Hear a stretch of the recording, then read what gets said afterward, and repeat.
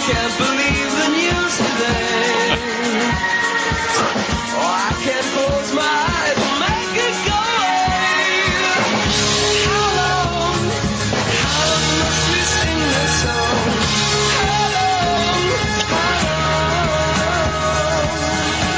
Hello there. You are listening to the Quarter to Three movie podcast for Bridge of Spies. My name is Tom Chick, and I am here with Christian Mussorgsky. Can we just call me the Pole? It'll save time. And with our Bridge of Spies tagline, we have Kelly Wand. It's like Close Encounters, but with a happy ending. Huh. What? Interesting. Kelly Wand, do you have one that's less confusing to me and Dingus? Because at the end, when they play the organ, I thought the lighting was the same. That's what I thought you meant. It's shining bright lights on your principal cast members. That to you is what Close Encounters was at the end, right? Yeah. Yeah, and that happens at the end of Bridge of Spies. Spoiler, yeah. It's also a, hey, we're not so different kind of theme. Okay, well. I'm more different from my family. I'm getting the fuck out of here. Fuck this place. Yeah, Kelly Wand, I'm going to reject this tagline. I'd like a backup. Finally, a movie that romanticizes Berlin. I like that one. Good. Now, let's say there was someone who didn't like that one. Would you have a different tagline for that person? It's like To Kill a Mockingbird, but with white people. Dingus, can you explain that one to me? You don't get that one? Come on. I'll bet even Dingus gets it. No, I can't. I'm just thinking of the word Boo Radley. Is it, Kelly Wand, because I haven't read Go Set a Watchman yet? Do I need to read that to understand your reference?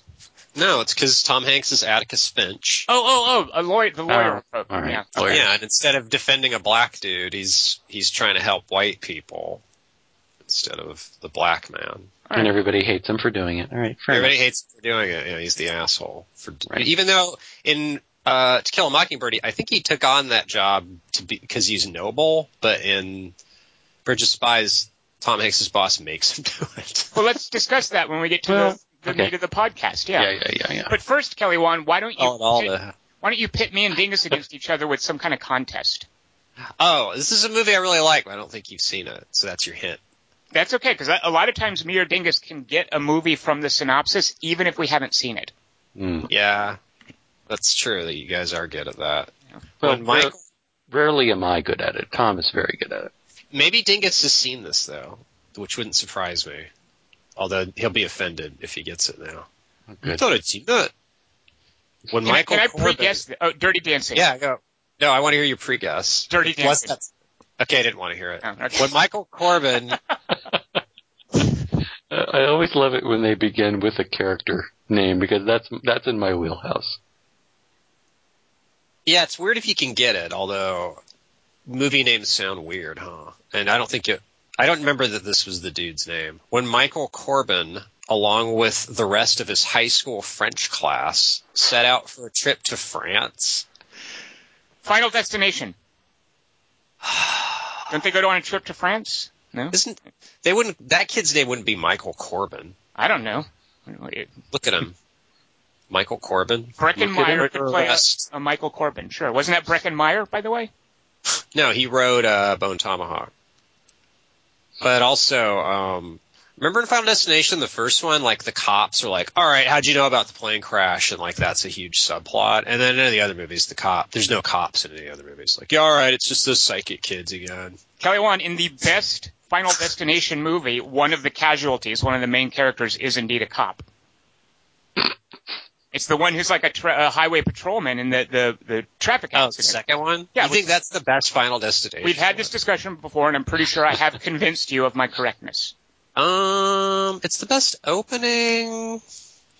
I don't know. It's a complex question. A Final Destination consists almost only of its opening. The rest of it is just like busy work to get to the next movie's opening. No, because Drop Fucking Dead was an iconic moment. See, I don't even remember it, so it can't have been that iconic. the bus. And also the first one sets up a lot of, I don't know, the first one they actually seem bummed that it's happening and like, oh my god, what's his name's dead. And in the other movies they don't really give a shit. You know what? That's a good point. The first one actually wasn't aware that it was part of a franchise yet. So the first didn't one know it was a horror movie. Well, it definitely has a special. Yeah, it definitely has a different. The characters in that movie realize they're in a horror movie. Unlike most horror movies, they're like, what? What are the rules? Shit, this sucks. I thought we were just going to France. I like that Tom just gave the first movie sentience.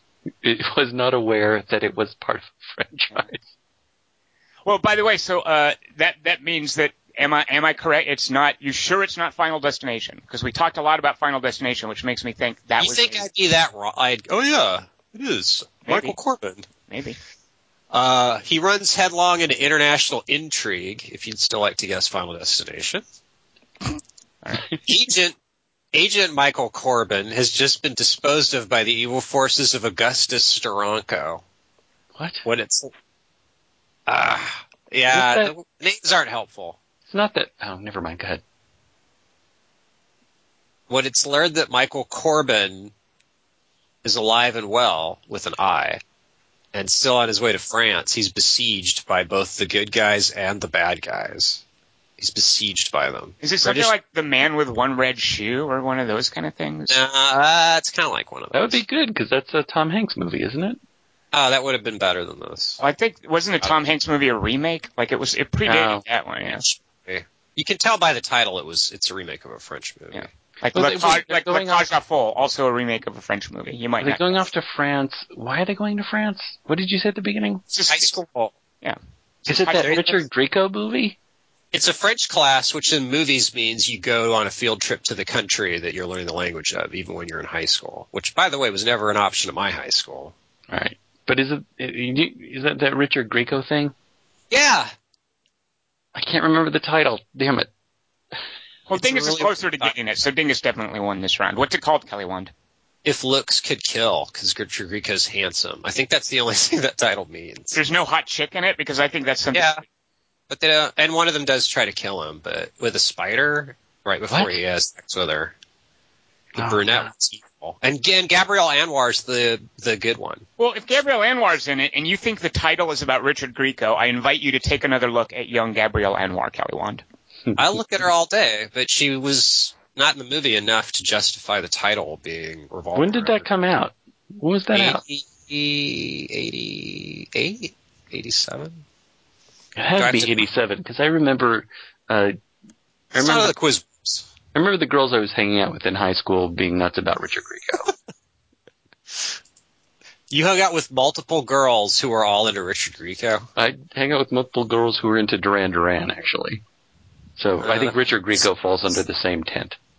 They didn't like Johnny Depp. They liked Richard Grieco. Wait, is Richard Grieco the guy who was in 21 Jump Street with Johnny Depp? Is it that guy? Yeah. The guy who was in the cameo who was aged very poorly. Who was in the cameo? Yeah. That's Richard Grieco. Oh. Yeah. See, tell Dingus's girls that. But I remember him like being on the poster like in front of a hot red car or something with his sunglasses on. He used the Philip Michael Thomas of 21 Jump Street. Who you never saw again.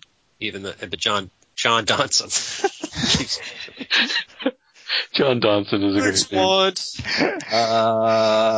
Yeah, Richard Grieco. He was in Night at the Roxbury as himself. He's the famous person in the movie. So that they want to be like, oh, we could be like Richard Grieco, Will Ferrell. Anyway, Tom, you have some thoughts on Richard Grieco? My thoughts are that I would like Dingus to tell the listeners what movie we saw this week. Those are my thoughts. Well, this week we saw Bridge of Spies, a 2015 American historical drama thriller based on true events movie about the spy trade during the Cold War. Get it? The trade. It was directed by Steven Spielberg and written by Matt Charman. I couldn't decide if it was Matt Charman or Matt Charman. And Ethan Coen & Joel Coen. It stars Mark Rylance, Tom Hanks, Jesse Plemons, Austin Stowell, and Scott Shepard. Bridge of Spies is rated PG-13 for some violence. Well, What? Machine guns, hello.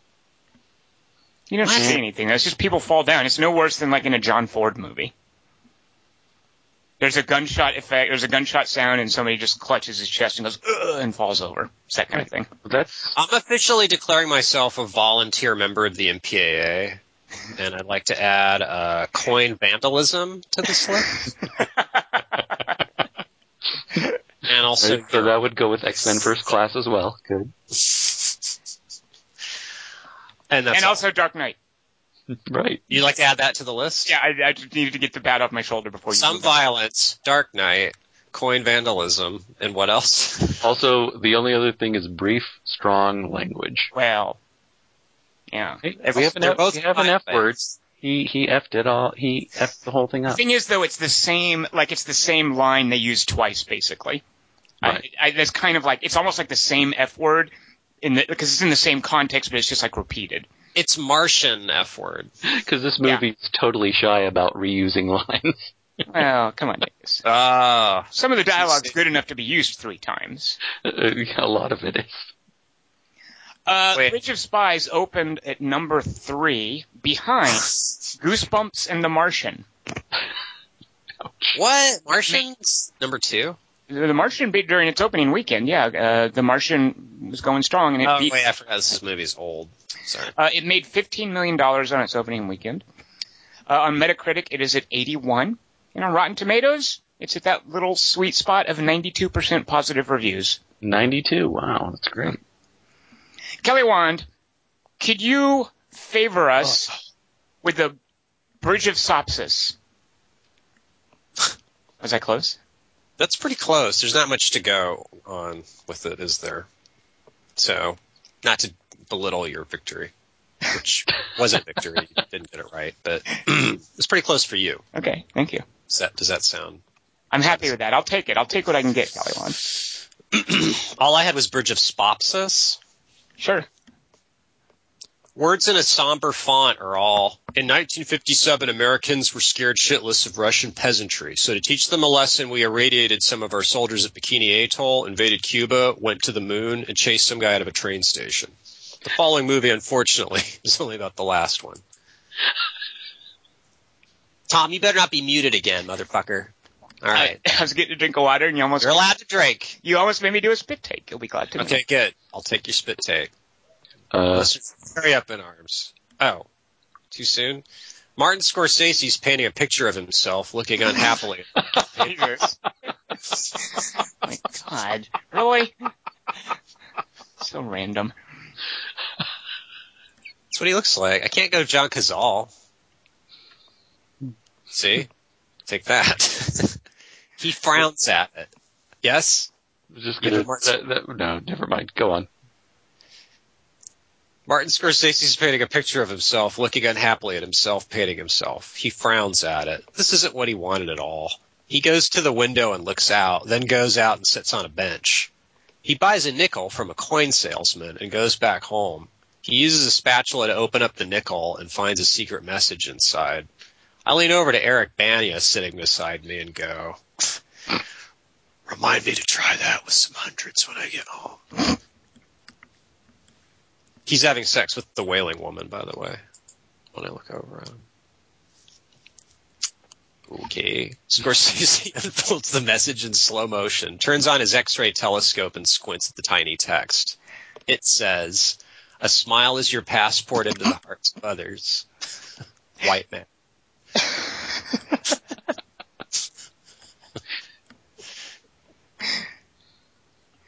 Scorsese frowns at this. He hasn't found this to be true at all, and he knows something about passports. He goes to a train station. A fat guy chases him, but he tricks the guy by being less fat.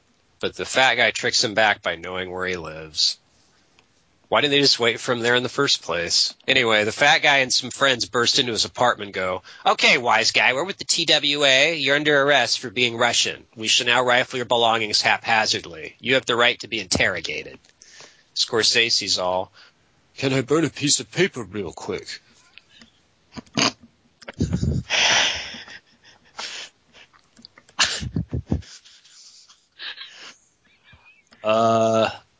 I should rehearse voices from now on.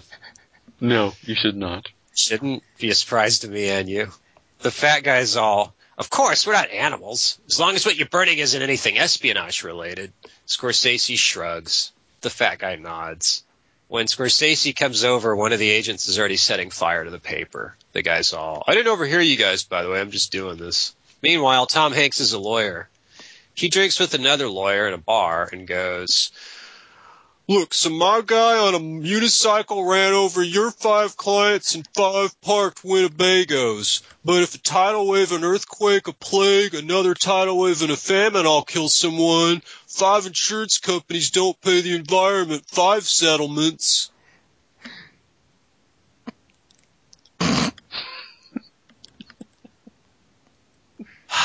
Is this Tom Hanks or Kevin Costner? I couldn't quite tell. That's Forrest Gump as Costner as Forrest Gump. I see. Okay. It's that's how I would sound if I'd been born in the South. Right. The guy's all, wow, good point, and hands him his wallet. The next day, Hanks goes to work for Alan Alda. Tom Hanks is all, I think I work here already, Kelly. Alda's all, who? Tom Hanks is all, Alan Alda? Alda hands him his wallet and goes, wow, you're good. How'd the Winnebago alcohol conversation go? Ugh. Thank God he's not in this more. Tom Hanks is all, I use math to win with the dash of Gregory Peck's star power. Alda's all, wow, and hands him 5 wallets. Speaking of witch hunting, a Russian spy's going on trial for being a Russian spy. Since there's no Guantanamo yet, we need you to convince a hostile jury and judge that you hate America. Hanks is all, okay. He goes to see Scorsese and goes, hi, I'm your lawyer. Scorsese's all, are you good at your job? Hanks is all, well, this is a period piece like Catch Me If You Can, which I was also in, although that also had Leonardo DiCaprio and Jennifer Garner in it, playing a hooker. Whereas this time it's just me and you. He looks at the audience uneasily. But it's still Spielberg and me, like the Terminal. Although, post-Crystal Skull Spielberg. Meanwhile, in a first grade physics class, a movie's teaching kids how to avoid heat. We're like 3 minutes into this fucking movie. There's a bunch of shots of nuclear bombs blowing up dust, and Indiana Jones getting into a refrigerator. One kid's teary-eyed. He's all, this is the best movie I've ever seen. When Tom Hanks gets home from school that night, his sons turn the family bomb shelter into a bathroom. Tom Hanks is all, nice! What's that smell though, son? Radiation? The kid's all, I used the toilet as a test. Tom Hanks is all, after your mom's meatloaf? Jesus. Bridges spots this.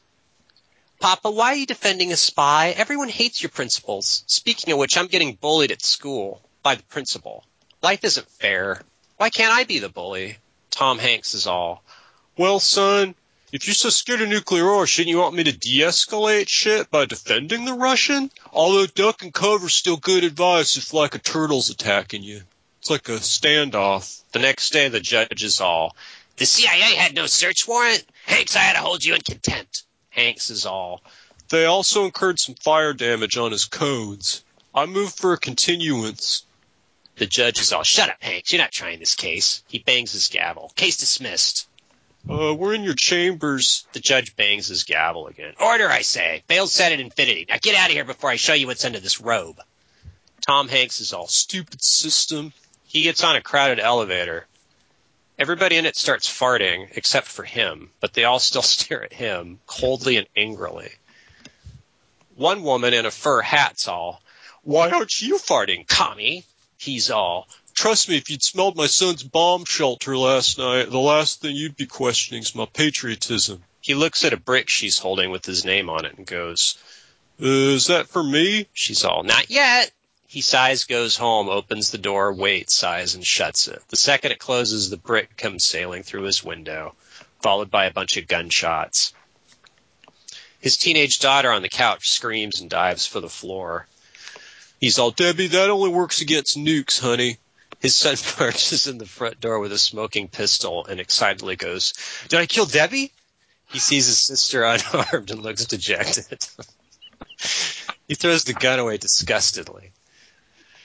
Remember, guys, when that happened in the movie? Tom Hanks picks up the brick and reads it. He was really traumatized by the nukes. Tom Hanks picks up the brick and reads aloud, Dear Tom, this is for doing your job. We support you. Best a small minority of the community, mostly Russians. Another brick smashes through the window. Tom Hanks picks it up and reads, We another faction of locals disagree. A third brick smashes through. Tom picks it up and reads, A smile is your passport into the hearts of others. I wonder what the bullets say. Some cops walk up. One's all, we got a call in about a lawyer living here defending a commie. The fatter cop sidles up to Hanks and goes, Who do you think you are, asshole? We fought against those guys in World War II for 9 years. Now I got to come to your house and listen to your daughter cry? Fuck. Hanks is all, I guess democracy has shades of solid gray at room temperature. The next day in court, Hanks is all, and so, Your Honor, my response to that was, I guess democracy has solid shades of something. So that's my closing argument, I guess. The judge is all, Mr. Hanks, to reiterate what the jury announced 10 minutes ago, your client's been found guilty. Now, for sentencing, I intend to propose the death penalty, but not till tomorrow, because I have to change my shirt tonight for a dinner. Courtroom out of order. He bangs his gavel against something. Everybody stands up muttering incoherently and snapping flash bulbs.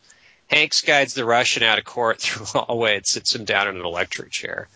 He puts the electrode hat on his head and goes, Oh, well, I guess we lost.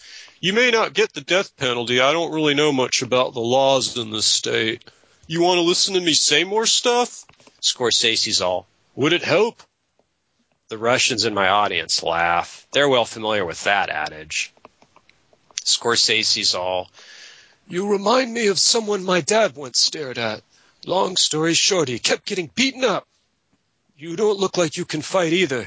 He stands up and does something with his arms and goes, Roy Labushka Beluga. I think that was his girlfriend's name. Meanwhile, in a top-secret desert, you and your fellow pilots have been assigned to take pictures of the ground in Russia or Germany and also close-ups of any missiles they shoot at you. In the event you are captured, you will remove this special coin and use the poison needle inside it. Yes, Private Hartnett. Yes, sir. I read that the Russians and their coins, they use them to keep little fortune cookie messages in. Is there any way we could get some of those instead? The poison needle thing sounds dumb. I mean, how many enemies we can be able to kill with that? Can't you just give us guns? Meanwhile, Tom Hanks goes to the judge's house. When he comes into the old man's bedroom, the judge is wearing a tank top and a leopard Speedo while he goes through one of his closets. He's like, What now, Hanks?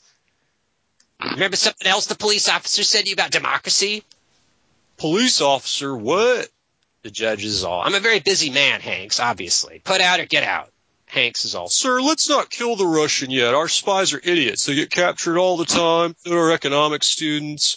Let's hang on to them in case we need to make a trade at the end of the movie with communist spy agencies. And by the way, my guy's still innocent. The next day at court, the judge is all, and since Tom Hanks came to my house last night and talked to me while I was wearing a pair of these, I realized his opinion is better than mine. The Russian lives. The judge bangs his gavel while the crowd looks on in fascinated horror. Hanks and Scorsese embrace. A little visual. Meanwhile, in the air over Germany, Hartnett's all, Okay, looking good. Hartnett to base. I'm over Germany. Repeat, Hartnett is airborne. Now I'm about to turn on my secret spy camera and take some fucking pictures, brah. His radio crackles and Michael Ironsides is all, Yeah, can you maintain radio silence like we asked you to, please? The Reds can hear everything. Whatever. I'm now turning my camera's flashbulb on. He hits a button on his instrument panel and ejector seats high into the stratosphere as his jet explodes. Some words are all. Meanwhile, on the west side of soon-to-be East Germany, a brown-haired American student who looks just like Josh Hartnett also looks at soldiers erecting the Berlin Wall and goes, Hey, you guys know a wall won't deter air units, right? Didn't Greg and Marcia try this on the Brady Bunch? A German colonel's all, "Eins, zwei, drei," and spanks him angrily. One grabs the kid's notebook and goes, "Ich bin ein Bleistift." The Germans all laugh and play keep away with the notebook while the brown-haired guy runs around grabbing for it. He's all, "Come on, guys, it's my homework." It's a different time. They hit him with a rifle butt and start laughingly proofreading his paper and publishing it.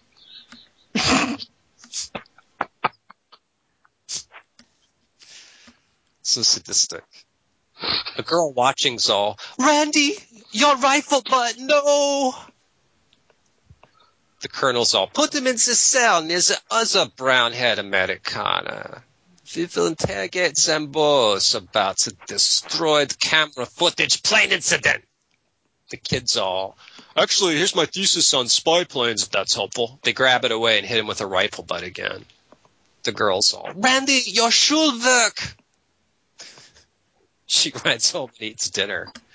Back in America, and that's what a gavel is. "Order! There's no need for us to deliberate. In the eyes of the Supreme Court, relying on the intelligence of our pilots and ability of our economic students to notice a wall's going up across the city before the final bricks placed would be dumb. The Russian lives!" Everybody takes pictures of flashbulbs. A red-haired man who looks like David Fichtner, wearing Carell's nose from Foxcatcher, flashes a CIA badge at Hanks and goes, "Nice work, counselor." Tom, did you see Foxcatcher? You told us we didn't get it, remember? I did, yes. Tom Hanks is all, "Well, all I did was listen to the verdict read, but it still made me sleepy." "Not that, you asshole. The Russians read what you said about capturing spies. Now they have 2 of our guys. Listen, we really like the way you made a fool out of us and threatened national security, so we'd like to offer you a job, broker in exchange between our brown-haired guy for Scorsese. We can't really help you. In fact, we might try to kill you just to fool the Soviets. What do you say?" "Well, I don't know. I have a lot going on in my life." "Well, I know it's a lot to ask since you'd be away from your wife and kids for a whole month." "When do we leave?" "Not much happens in Berlin."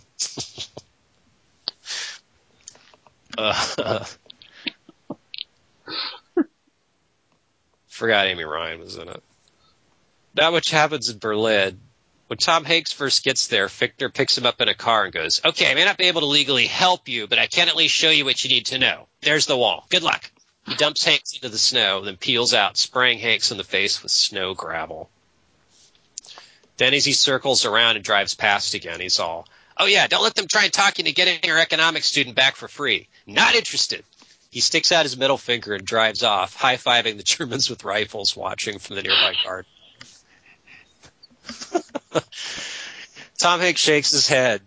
The craziness of it all. Gets to his feet, wipes snow off his coat, starts to head towards the wall, then trips and falls again into a deep mud puddle. Later, "A line? Fuck this shit. Excuse me, I'm an American spy here on a secret mission. Excuse me, out of my way. Please don't draw attention to me, by the way. I'm on a mission. Spy. Excuse me, secret mission. Beep, beep. Undercover." The movie slogs on. Tom Hanks' coat is almost stolen by a gang of American street toughs, but he tricks them with his lawyer's wiles by just letting them have it. Heroically. When he gets to the National Spy Building, "Excuse me, I'm here to buy back a spy pilot off some Russians." This is Berlin, sir, not Moscow." He goes into a room. The second he enters, Scorsese's family jumps up from behind the furniture and pounces on him. The wife starts kissing him, the kid starts humping his leg, the dog starts humping his face. Hanks is all, "I think there's been a misunderstanding." The wife's all, "Nonsense, you're a great American Satan. You saved my Marty from the judge's Speedo. He say you remind him of someone boring from his childhood." A Russian man comes in and goes, "Ah, Mr. Hanks, welcome. I thought it would sweeten Honey Pot for you to be assaulted by this horrifying peasant family. Dog is mine, by the way." 10 minutes later, "And that's why I want 2 of our guys back for the Russian. I should point out I specialize in getting 5 of something for one in legal arguments in America, especially when the one thing isn't all that valuable. No offense, Mrs. Scorsese. But we are also talking about senile old man here, Mr. Hanks, who will not likely live very long. Pardon me, Mrs. Scorsese.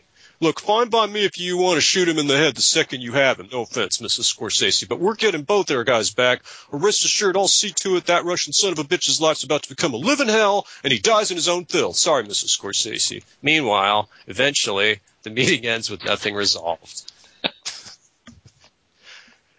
2 hours, unresolved. That night, Hanks rides home by train. For some reason, he's staying in West Berlin, which means he has to give the JDs a new coat every morning and commute. Suddenly, he looks through the train window and watches as a bunch of kids get shot trying to rush the wall. He's all, someone really should have told those boys about the guard towers. The next morning. Tom, are you muted?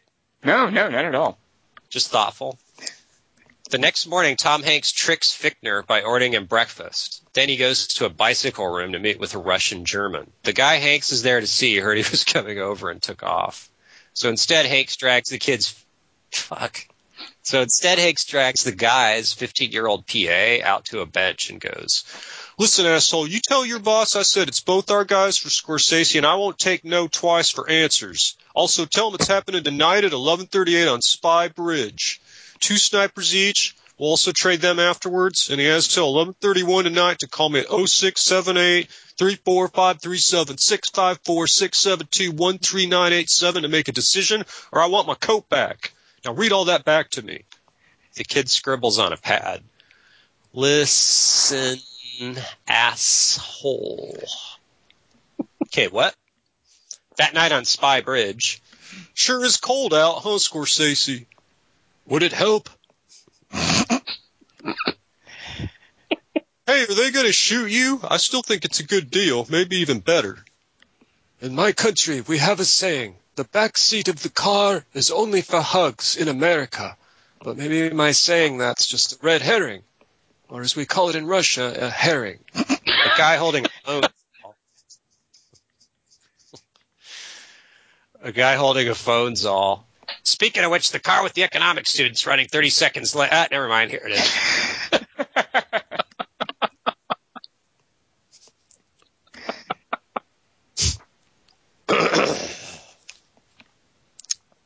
Yeah. Tom Hanks gets back home and hands his wife a fishing pole. She's all, hey, this herring's from Stinky's Fish Barn down the block, and you told me you went to East Berlin for marmalade. He's all, look, getting stories straight is not part of my job description. When they go in, his 10 perpetually 5-year-old girls are all watching the news as usual. The newscaster's all, and in Bridge News, Tom Hanks is single-handedly responsible for complicating a transaction with communists.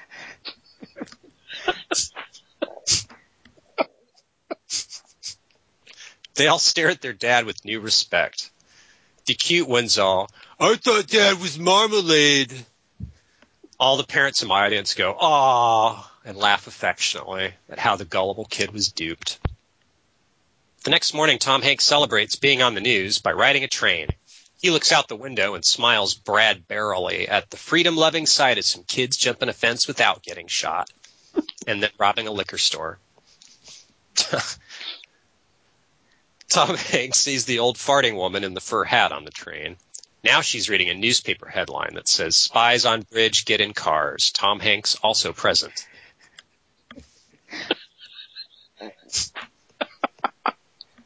The old woman stares at his face while music plays.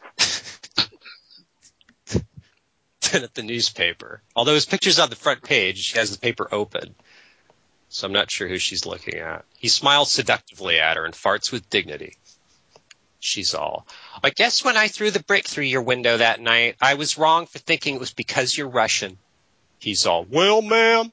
When he gets off the train, she smashes a brick through the window of the bus that lands near him. He picks it up and reads, call me sometime.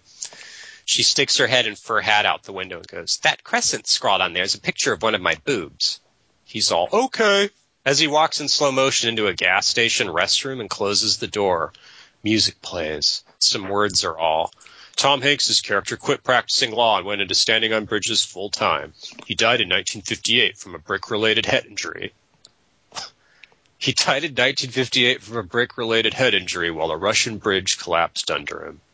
Martin Skorsovsky was reunited with his wife and family and begged the U.S. government to take him back and retroactively cancel the trade. Today he remains at peace and executed.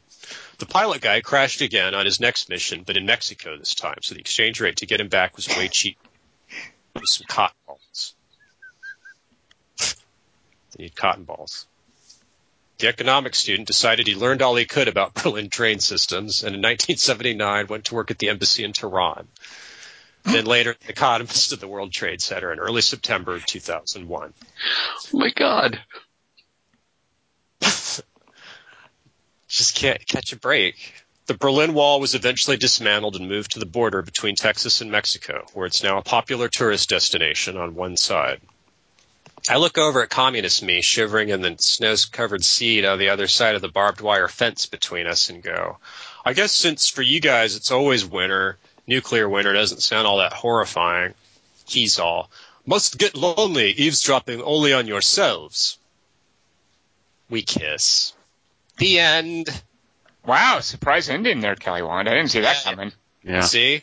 That's how Bridge of Spies is. That's how the Opsis is. Mm-hmm. I guess you may as well have muted yourself, huh? What? No. Kelly Wand, you're... Please. You're impossible. I wasn't talking to you. You think I didn't enjoy the Opsis? I don't know. I was It's a good too one. busy reading it. Yeah, it's a good one. Okay, who wants to go first? Any volunteers? I just went. All right, I'll go first. So let's see. My problem with this movie, which I enjoyed, is I think it's two movies that I don't think necessarily belong together. My favorite movie was the first part, which was kind of a procedural about how we treat prisoners and their constitutional rights. You know, the fact that people we don't like who are reprehensible to us, they still are protected under the Constitution, and that's enormously relevant to how we have denied some people due process because of the way we're conducting the war on terror. I liked that movie. Once it morphed into a kind of a political thriller, I kind of felt like it didn't fit, and it basically added 90 minutes of running time, which I'm not sure why it was there, other than, you know, it's a true story. True stories are boring. They don't have to be. No, but you have to mangle them and change stuff, and they change stuff for this, sort of, a little. Well, like I said, the first half of the movie, which was a true story, I was okay with, but I think that's why it became a political thriller, is they wanted to Keep going. make a movie about how it just so happens that the guy who defended him negotiated his release. I mean, that's a hugely relevant detail, of course, that's pertinent to the story. But narratively, I'm really, and you're right, Guy One, like, true stories are either boring or they don't make good movies, because I kind of feel like narratively, it became a different movie, and I didn't like that different movie as much. I didn't think it was as well done. And I get so, I mean, some people, I guess this is reviewing well, but I get so put out with Spielberg's sappiness, with the way this is a movie. Especially for this kind of a movie. It just killed it for me by the time it was over. I was like, oh my God, really? Like the fact that he sees the same woman who was glaring at him when he was in the paper for one reason, now he's in the paper for another reason, and that same woman gives him an approving look, and you know, the kids jumping over the fence and not getting shot. I was just like, oh my God, this is So spot on. It's so heavy-handed, and it reminded me of the way he had to end Munich with a shot of the World Trade Center. I'm like, we get the point. I mean, this is so, like, what kind of idiots do you think the audience is that you've got to, like, play it so, like you said, Kelly Wand, so spot on. Like, we understand. You know, when he's looking out the train window as the suburbs are going by, that was all I needed to relate it to the train incident in Berlin. So I just get so put out. Anyway, that I really liked the first half of the movie. It reminded me in ways of Lincoln, which, spoilers, my over. But Lincoln had this great sense of focus that I felt this movie didn't, because it had to have a second half, I guess. So there's my take. Who's next? Well, he just can't help himself, can he? He cannot help himself but to gild the lily and be heavy-handed. He just can't help himself. Not anymore. It's overwhelming. It's overwhelming to me the way that he just lays it on. Do you remember the first moment where you felt that during this movie? Yeah, the Standing Man monologue with the somber, reverent horn soundtrack. I think that's That's where I was like, oh my God, he's going to do a bunch of more of that. I mean, yeah. That's exactly the moment where I felt it, because I really liked the idea of that. I liked I liked what Mark Rylance was doing up until that point, all the way to know he's just going to basically frown for the whole movie. But when he's telling that story, and he's sort of giving us this insight into the Russian soul, or this idea of this particular thing that he learned, and Spielberg just cannot help himself. He's got Thomas Newman this time instead of John Williams, just pouring on the sound, and for me, he has done this so many times, and if it were just like here or there, but he just can't help himself. He can't help but use music in a soundtrack the way that sitcoms use laugh tracks. I mean, we have to lead you to what you have to feel. Why can't you trust the writing, and more importantly, your actors, or even your direction? Why can't you trust any of that? Why do you have to lay all this schmaltz onto it? The thing is, early on, Dingus, I was noticing, wow, there's not a lot of music in this. Yeah. At first, because there are long passages in the first without dialogue or music, and I was kind of like, wow, this is kind of different, this is cool, and, then there was like music during a chase scene that got kind of exciting. I forget when the second bit was. But yeah, by the time those horns started on the Standing Man monologue, it was like vintage Spielberg, yeah. Boy, and that is the moment where I started to go, okay.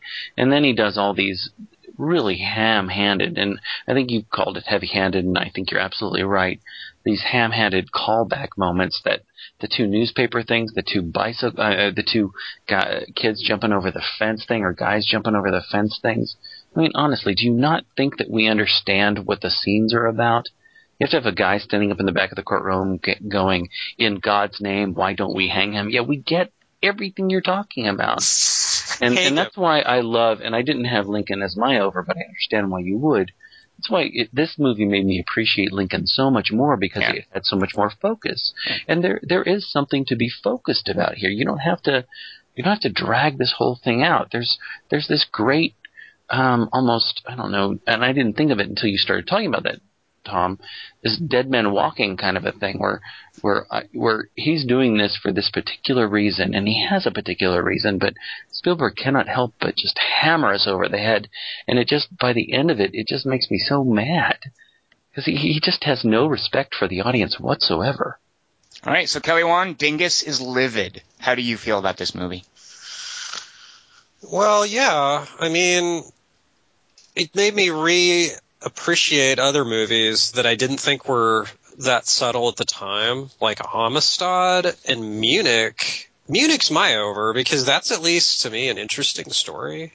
And this, I didn't understand why this was ballooned out to, because that was also a period piece too.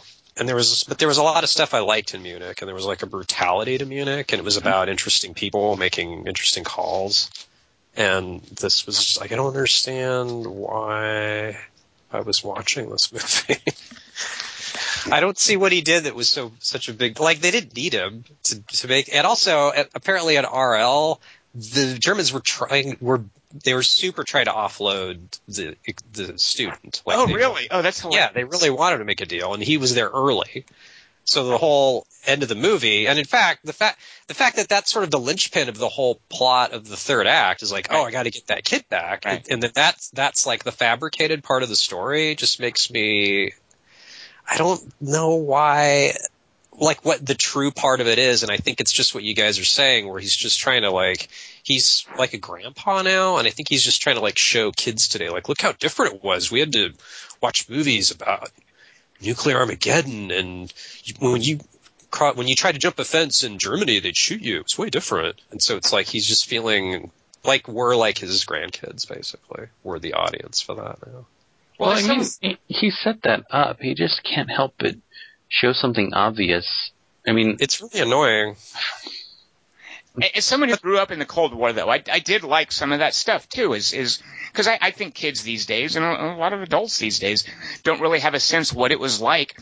I don't disagree with that message, but yeah.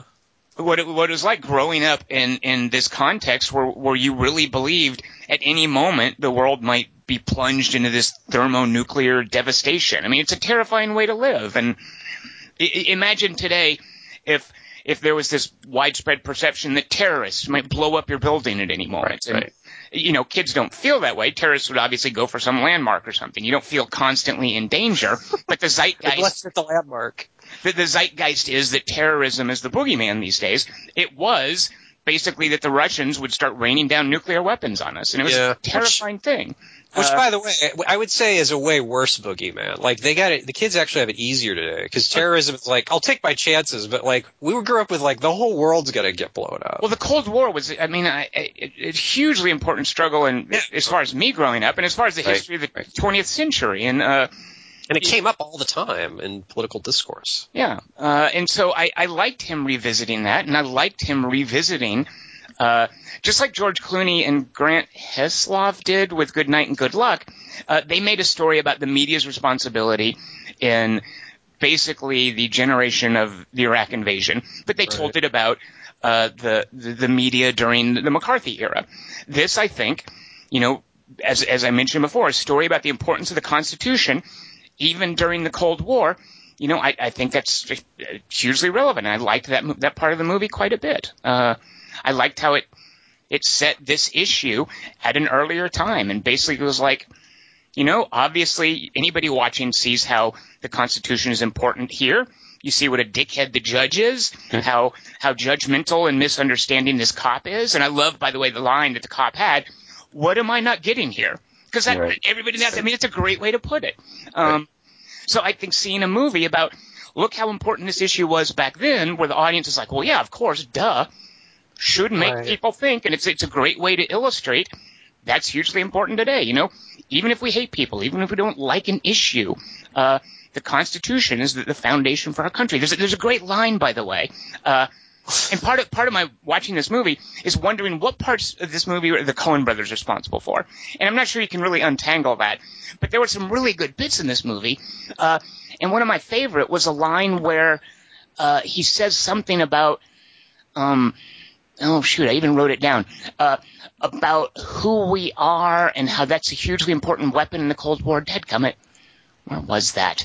Well, the line I liked is, will we stand by our cause less resolutely than he stands by his?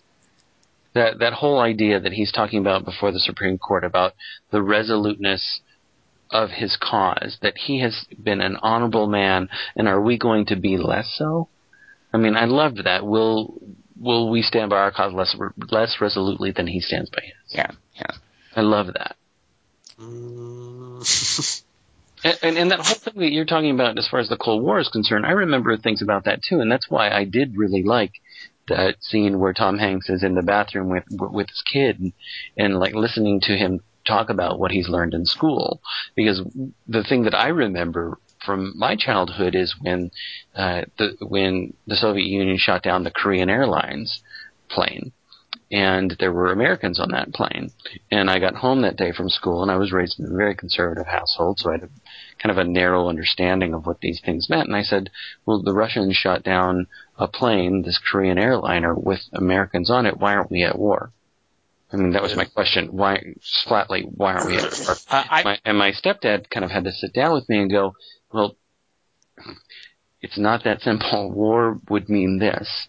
So you can't just make that jump, even though, like, yes, an American has been killed by somebody that we are at a Cold War with, but that doesn't mean we can go to war, and this is why we cannot go to war. And Tom Hanks is talking to his son saying they're not really going to do that. Nobody's afraid that they're actually going to do that thing. And I really liked that scene. But that was during the missile crisis, right? Wasn't it? That would have been a few years later, but yeah. And I do think, Dingus, that people did fear that was going to happen, and that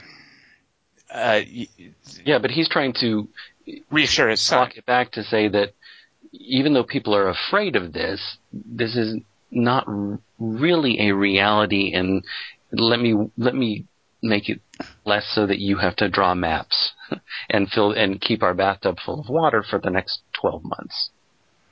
See, just for my own personal background, by the way, I remember when that Russian airline was shot down, I found out I was working as a copy boy at a newspaper in Arkansas, and I showed up for work, and one of the copy editors, I remember this guy's name. His name was Gerald Kuntz, and he was totally this old stoner. The moment I showed up, he said to me, hey, you're probably about to get drafted. I was like, what? He's like, yep, they just shot down a Russian airliner. It's probably going to be war. I hope you filled out the draft card. Because I think that's what's going to happen to you. And I remember sitting there at work that night thinking, fuck. Wait, they didn't have draft cards back then, did they? They did. It was shortly thereafter that, wasn't it? Like, I remember having to fill out a draft card. Not a draft card, but you had to register for the draft is what it was. Yeah, you always had to register for the draft when you turned 18. Yeah. I was worried about Skylab falling on me. It was a danger.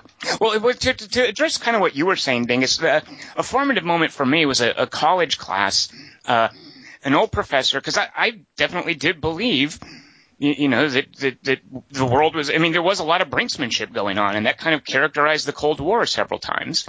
And I remember being in a political science class at the college I was at, and the professor saying, and this was hugely formative to me, basically saying, I know it's scary, but there are people in the government far smarter than you or I whose job it is to make sure this never happens. And I remember hearing that and thinking, oh, he's kind of right. And I actually believe that. I found that very comforting probably until March 20th of 2003, which is when we rolled into Iraq, which I never thought would happen. And I kind of realized, oh, wait a minute, the government is kind of an idiot sometimes, and they do reckless things. What? That's how long it took you to get to there? That was pretty much. I mean, that was where I was basically disabused of this idea that smart people kept the government from doing excessively dumb things. Yeah. I mean, I think if we'd had a neoconservative administration, basically someone that reckless during the Cold War, the potential for us to get fucked over was a lot greater. Yeah. But anyway, I don't want to get too political, but the point is I did like that part of the movie, that sort of evoking the fear of the Cold War, this movie about brinksmanship. I liked that part of it. I guess I liked it was sort of a nod to it being a period piece, but I didn't feel really I don't know. I didn't feel like his family was unique in any way. Like they just seemed like the pro. It felt very much like Spielberg has this very standard family chaos scene, and there's a great one in Jaws, there's a great one in Close Encounters of the Third Kind, and he's kind of doing it again with the bit where Dougie shows up and says, "Yeah, we are taking the case." And it's like wah wah wah. The family finds out. I mean, it did kind of seem like he's just trying to recapture that family chaos, and So are we to understand that Doug was dating his daughter? Oh, I didn't catch that. I didn't even catch his name, by the way, until at some point Tom Hanks says something about Dougie, and I was like, who's Dougie? And then later it's like, oh, yeah. Dougie's huge. Well, and then he cock-blocks the guy. It's Tuesday night. I have a dinner date. You can't have that dinner date. Cancel it. You have to work tonight. The next scene is Tom Hanks at the table, and his daughter says, I got stood up. And then Doug shows up with right. It's just ecstatic. Yeah. And, I got that. And she kind of looks sheepish. Nothing ever happens with that, but are we to understand that's the end Doug is dating his daughter? I guess it went fine, since that's the last thing we see is he shows up for dinner. When he first makes Dougie work, he snickers to himself, like, you're not gonna fuck my daughter tonight. Yeah, exactly. I forgot that little smirk. Yeah. So does that mean he disapproves of it, or they'll be fine? I'm just messing with them, or I didn't know what that all meant. That to me was such a Tom Hanks thing. It was basically Tom Hanks in a microcosm. Is that one little moment where the guy's like, I have a dinner date, and he scowls at him and says, no, you don't, and he's super harsh, and then he just breaks into this avuncular grin. I mean, it's just so Tom Hanks. Is, you know what, he can't be mean, he's going to end up being a nice guy. You're sort of painting into something creepy, but I thought it was very avuncular, that smile. After telling. Wait, you're saying you liked? It gets creepy later when she's been stood up and he's had to break a dinner date. Yeah, he's ruined his daughter's life. Well, I didn't even catch that, so you guys, thanks for making it creepy for me. But I did like the high five his wife, Tom Hanks' wife, gave him after the prayer, though. That was awesome. Oh, right. She wouldn't hold his hand. That was cute. Yeah. I did like, and this might be crass, Amy Ryan in that sweater. I don't know what was going on. Good Lord. With that 50s physique kind of thing. I don't know if that's just the way undergarments work or. Yeah. But that whole last scene when I was kind of bored with the movie, that's pretty much what captured my attention. Their bras were made out of steel, weren't they, in the 50s? Women had to wear steel bras. Maybe. I think they were made out of cement, actually. Thing could take a bullet, yeah. What about the Bronze? All right, let's talk about Mark Rylance. So Dingus. Would it help? And you, Kelly Wand, I guess haven't seen Wolf Hall. Am I right? I'm the only one here. You saw Bone Tomahawk? Is he in that movie? You saw him as the villain in The Gunman, that Sean Penn action thing. Yeah. I don't remember that movie. For that? Yeah. That movie made Black Hat look like Sicario. I fortunately did not see Black Hat. You guys, I was happy to hear you. It's kind of funny. It's just too long. Yeah. It's funny, though. But I loved watching Mark Rylance. I mean, it was kind of odd to me that, and I get, you know what? Here's the thing: is I wasn't sure this was a true story until we're introduced to Francis Gary Powers, and I was like, what? Yeah. And so I didn't know this was like, because I also, if there was a title card, I missed it. I came in as these guys were following Mark Rylance on a subway. So if there was based on a true story, I missed that. And it wasn't. It wasn't then until someone says Francis Gary Powers, and I was like, wait a minute, that's a real person. The actual card is inspired by true events. Okay. Well, I would have copped to that much sooner then. Yeah. So instead of false events, it was inspired by true events. But it made me wonder, like, they clearly weren't. I guess clearly, like, they weren't playing the early part of a movie as a did he do it or did he not do it? Like, we see. Yeah, he's obviously receiving some secret message. Are we supposed to? Is there going to be more to it? Is he actually a double agent? Like, I didn't realize, I didn't realize it was about how we got Francis Gary Powers out of Russia. I didn't know that's what was being moved towards. So it was kind of odd to me that there didn't seem to be any question about whether or not he was a spy, but it did seem like the movie was hiding something about him, and I thought we were going to find out more about why he was so unflappable about being possibly given the death penalty. Right. He's a spy. Well, we never. I mean, I guess so. He just doesn't. He's not afraid of death. I mean, he's a Russian spy. What are they gonna? Well, whether his family's real or fake or what the fuck is going on with it. I love what Mark Rylance is doing. I love watching that guy, but I kind of feel like I need to know more about him, who he was, and what was going on with him. Yeah, and he tells Hanks, if I get in the back seat, I'm roasted. Oh my God, no kidding. And then we get a title card about, we're kidding. Yeah, he's fine. I know. That's so. It was amazing because that's the thing. Is that last shot? I thought, it's Tom Hanks realizing he sent a man to his death. Yeah, right. I was like, wow, that's awesome. And nope, Spielberg's going to pull back from that. So. And maybe kind of like the movie a little bit, like, wow, that's and maybe he knew it, and he was like, I got to do it anyway, And it's like stay in prison versus like this was he has like a pragmatic side. Like Tom Hanks' character is more complex than we But you never get a sense from Abel that he wants to go home or that he wants anything. I don't understand what in the world he wants. I mean, I like what Mark Rylance is doing, and I love that spycraft stuff at the beginning, but I never get a sense of what the dude wants at all. He's supposed to get through his family. And it even played with this idea, too, which would have been a cool way to leave Tom Hanks' character, is did he trade an honorable man for a coward? Right. Like the movie seemed to be flirting with that possibility. Right. And, no. But of course they can't do that. Yeah. And I think there's some bravery in the movie from that point of view, is that Spielberg kind of paints us as a bunch of idiots. And paints Powers as a coward, and paints the other side as being more steadfast.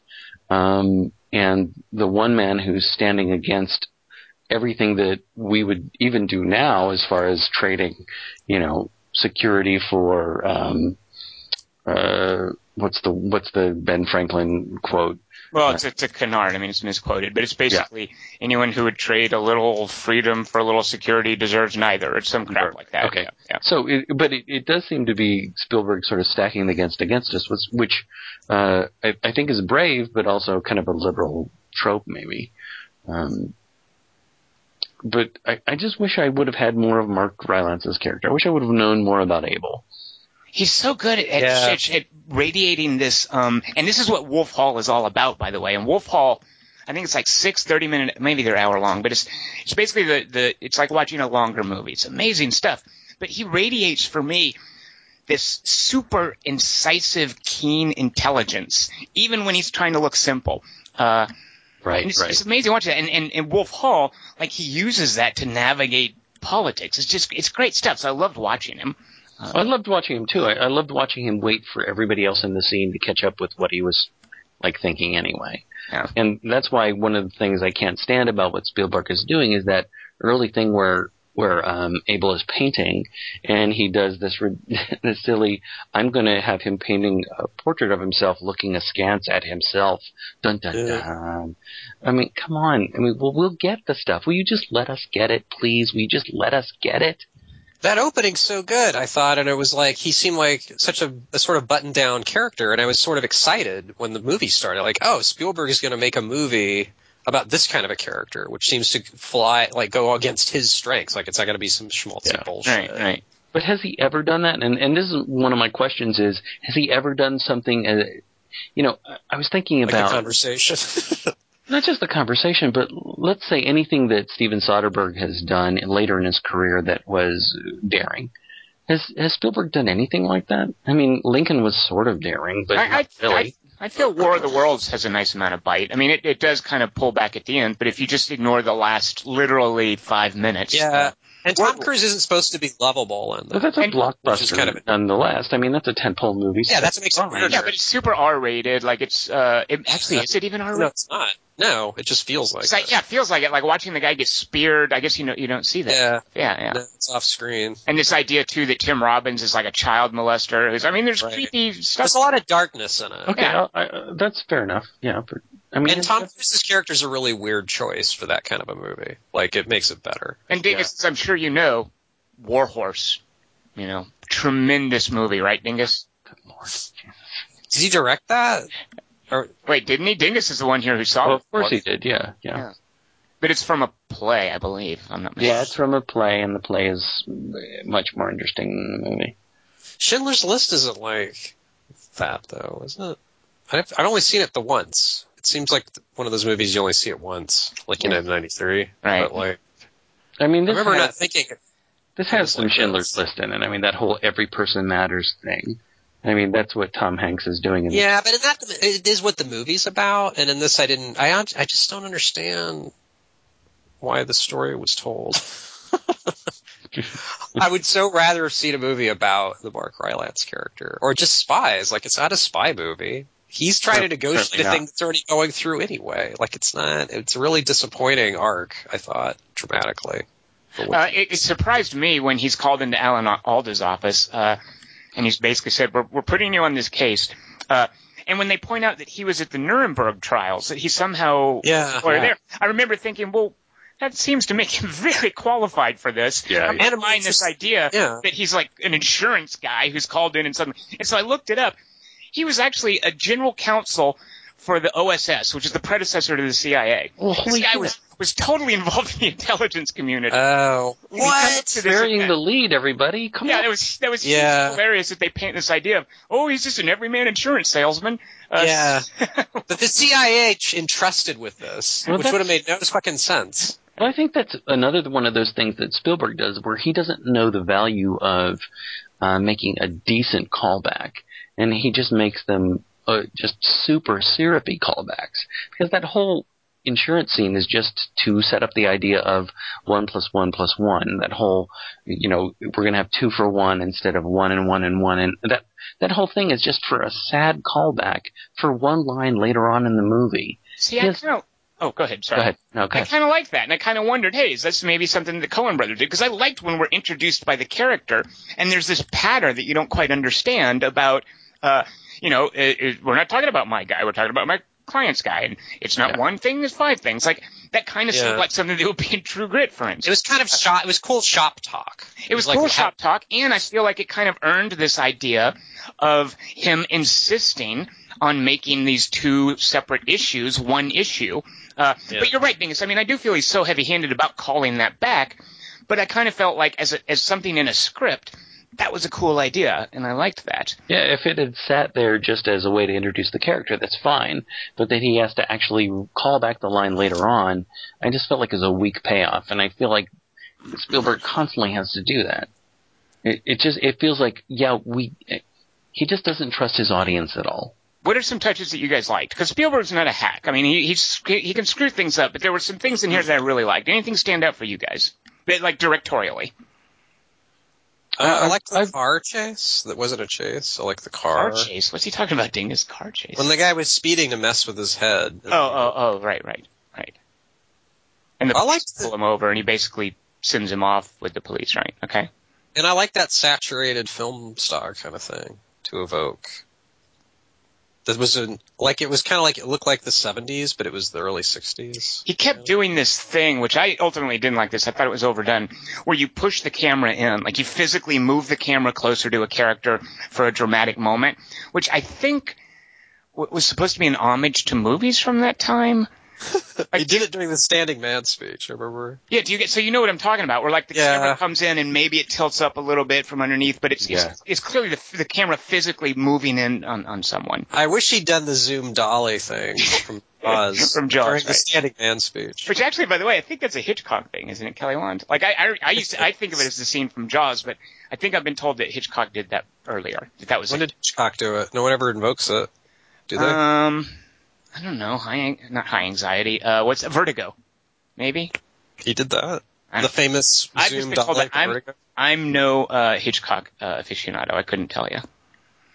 Here's something I liked. I liked a lot the scene of four guys standing around. One of them picks up the phone and doesn't say anything. Like, I liked the tension of that. Yeah, that was I liked the way that it was nonverbal.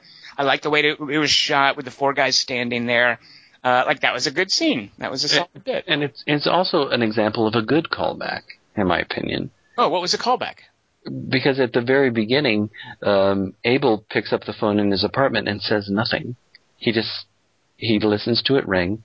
He goes and he picks it up. He listens for a while. Yeah. Leaves the apartment. Oh, man, that's the part I missed. Dadgum, I'm going to have to see this again, because I haven't seen the movie now, obviously, because I came in late and missed that. Well, there's this whole opening segment where he's painting the self-portrait. The phone in his apartment starts ringing. He looks over at it and he waits. He keeps painting. Then he goes and he picks up the phone. He says nothing. And then he goes out. After he just listens. He doesn't say a thing. And that sequence that you're talking about, Tom, really is a good callback to that moment. Oh, man. All right, I got to go back and see this. I also loved... I really did love, and I know it's kind of schmaltzy, but I loved that moment before the Supreme Court. I really liked Tom Hanks' whole speech, the whole thing he was talking about as far as arguing and why he was doing it at great personal risk and why he believed in doing it and the argument that he was making. I liked that very much. I thought the theatrics of the fake East German family, I thought that was a very Coen Brothers thing. A very Raising Arizona almost. Definitely. Yeah. Wait, I thought they were real. Question. Is there a mistake with the overcoat in the Vogel scene? With the overcoat in the Vogel scene? Kelly Wand, can you field this question? Because I'm not sure what Dingus is asking. You mean he's wearing it after it got stolen? Yeah. I don't remember that. That would be funny. Because it's right after that. So it seems so odd. he gets his overcoat stolen. Right. The KGB guy says, "Where's your overcoat?" He says, "Well, it was taken from me." "Oh, because it was from Saks Fifth Avenue. What did you expect to happen?" And then the next scene, he's gone to Vogel's office and he's wearing the overcoat again. Is it after he's asked the CIA or the oh yeah, they are CIA. Is it after he's asked the CIA guys to give him a new coat? No. Because the coat they provide for him is this ridiculous-looking coat with, fur or fuzzy stuff on the lapels. I mean, it's a totally different coat that they provide him for. It's a comical-looking coat. Wow, Dingus, you might have found a continuity error. I know the baby he's holding is a doll in that scene. So my over was Lincoln because I felt like it was more focused. It was even though it did have its moments of reverence, I liked how it was a legislative procedural, which I didn't expect, and it didn't have to tell all these different chapters of Lincoln's story. And it just felt like a good, tight, focused, performance-centric movie. So my over is Lincoln. My under, and this is going to sound weird, but my under is actually Saving Private Ryan because Saving Private Ryan basically breaks a more precious thing. Like Saving Private Ryan with all that awesome early bits about the brutality of war, the fact that Spielberg would fuck that up with this schmaltzy earn this stuff and the bookends and all that just greatest generation reverence stuff. like all of that early brutality is like such this deconstructive portrayal of World War II and how gruesome and gory and R-rated it was. This great war is hell thing that he then turns around and screws up with the rest of the movie. So this movie didn't do as much violence to, I thought, a pretty decent story as Saving Private Ryan. So Saving Private Didn't break anything good. It didn't break anything as good as Saving Private Ryan. As important. Yeah. Dingus, what is you mentioned your over before. What are they? What are your over and unders? I didn't mention either one yet, but both of them have the word game in the title. The over would be the movie Fair Game, which I love. The Crawford one? Yes, the Cindy Crawford one, because it's a great biographical spy drama. That's true. But I like the focus of Fair Game. It's actually directed by Doug Liman. And I like the focus of it. I don't think it's going to be quite closely bracketed to Bridge of Spies, sadly, because I really don't care for the way Steven Spielberg is messing with us and how he cannot trust his audience. Also based on a true story, by the way, Fair Game. Right. And a book. Yeah, it is like this biographical thing, and it is very important, I think, in its focus for understanding constitutional issues and security issues as relate to a time of fear. So I really, really liked Fair Game, and I saw it only because Tom suggested, hey, you really do need to see this movie. So I would put Fair Game above this. Underneath this... I forgot, Dingus, real quick. I forgot that was Doug Liman, director of Edge of Tomorrow. Exactly right. Huh. All right. He's directed a couple other spy movies, but I can't remember what they're called. A couple? Didn't he just do the one? Maybe. I think he just did the Firstborn Identity, and then Paul Greengrass took over. Firstborn Identity. I guess if you think of Go as a spy movie, then fair enough. Yeah. And in Fair Game, the Cindy Crawford one, he's a cop, so that's kind of like a spy. So that fits too. I wouldn't be able to tell you the first thing about Fair Game, but if I were to guess that anybody I know could tell me anything about the Cindy Crawford Fair Game, it would be Kelly Wand. Yeah. That. She goes to Vamp, this dude, at a computer store. Yeah, go on. And he's all, are you interested in software or hardware? And she's all, hardware. And then there's like 9 jokes like that. Kelly Wand can do dialogue from Fair Game, Dingus. Can you? That is amazing. It's amazing. It's got the Baldwin. It's got the middle Baldwin in it. Daniel? No, he's Billy? the one whose name I forget. Adam Williams. Yeah, no, I think it's Billy. Billy Baldwin. You call him Billy? I thought it's William. Well, Billy to me, we're buddies. We hang out. He plays. He was in my D&D group for a while. Yeah, they used to reenact Flatliners together. All right, Dingus, what is your under? That was like a choice to make. Very good, Kelly Wand. Dialogue from The Last Witch Hunter. Yeah. My under would be a movie called The Imitation Game. Hey, that's the same story as Fair Game. You just did 2 movies. Wait, isn't that the Valerie Plame thing? Imitation. Oh no, Imitation Game is. It's the Alan Turing. Yeah. Oh, geez. Okay. I never saw that. I didn't either. No one said see it. Everyone was Dingus everyone saw it and went, don't see it. Tell you what, Dingus is saying that it's under, that it's not as good even as Bridge of Spies. So he's killing my desire to see it. Well, I'm bringing it up because of the ways. Look, as much as I've talked against Bridge of Spies, I'm not. I still got teary even when I thought the Amy Ryan thing was really weakened by the fact that she says to him, just tell me something even if it's a lie. I mean, I kind of hate all that stuff. No woman says that. In 1957, 58, they probably did. Kelly Wand, welcome to the Eisenhower era. Yeah. Tell me a lie. But nevertheless, I kind of fell for that moment where Tom Hanks takes the poster out of the thing and looks at the portrait that has been... Which, by the way, looked awfully photorealistic. Did we establish that he was that good of a painter? I mean, is that the kind of picture he was painting of himself early on? Yeah, that first self-portrait looks exactly like him looking at himself. Wow, okay. That painting's called Would It Help, by the way. And I felt for that moment, even though it's ridiculous when all the kids are on the couch and they're like, and Donovan, who's walking in his house right now and looking at his family and walking upstairs, helped them out. Did you see real quick what was on the table in front of those kids? Yeah, TV dinners. Yeah, with like the Salisbury steak, those classic Swanson TV dinners. I was like, oh, look, Right. it's adorable. She'd made them all TV dinners for dinner. It was great. And they were watching TV, a TV dinner in front of a TV. Yeah. Right, and watching news. So exciting for them. And she walks upstairs and sees her husband just collapsed on the bed, and suddenly she understands this is why he's been lying to me about salmon fishing in the Yemen. Oh, okay, I love him. Nevertheless, I'm still crying about it. And the same thing happened to me in Imitation Game. Even though I felt like I was totally being manipulated, I was still weeping at the end, and then later on, I realized, wait a minute, there's not much here. And they totally got a lot of the facts wrong, and they missed a lot of things that I wish they would have focused on. And I think the Imitation Game misses a lot of what the interesting parts of Alan Turing are about.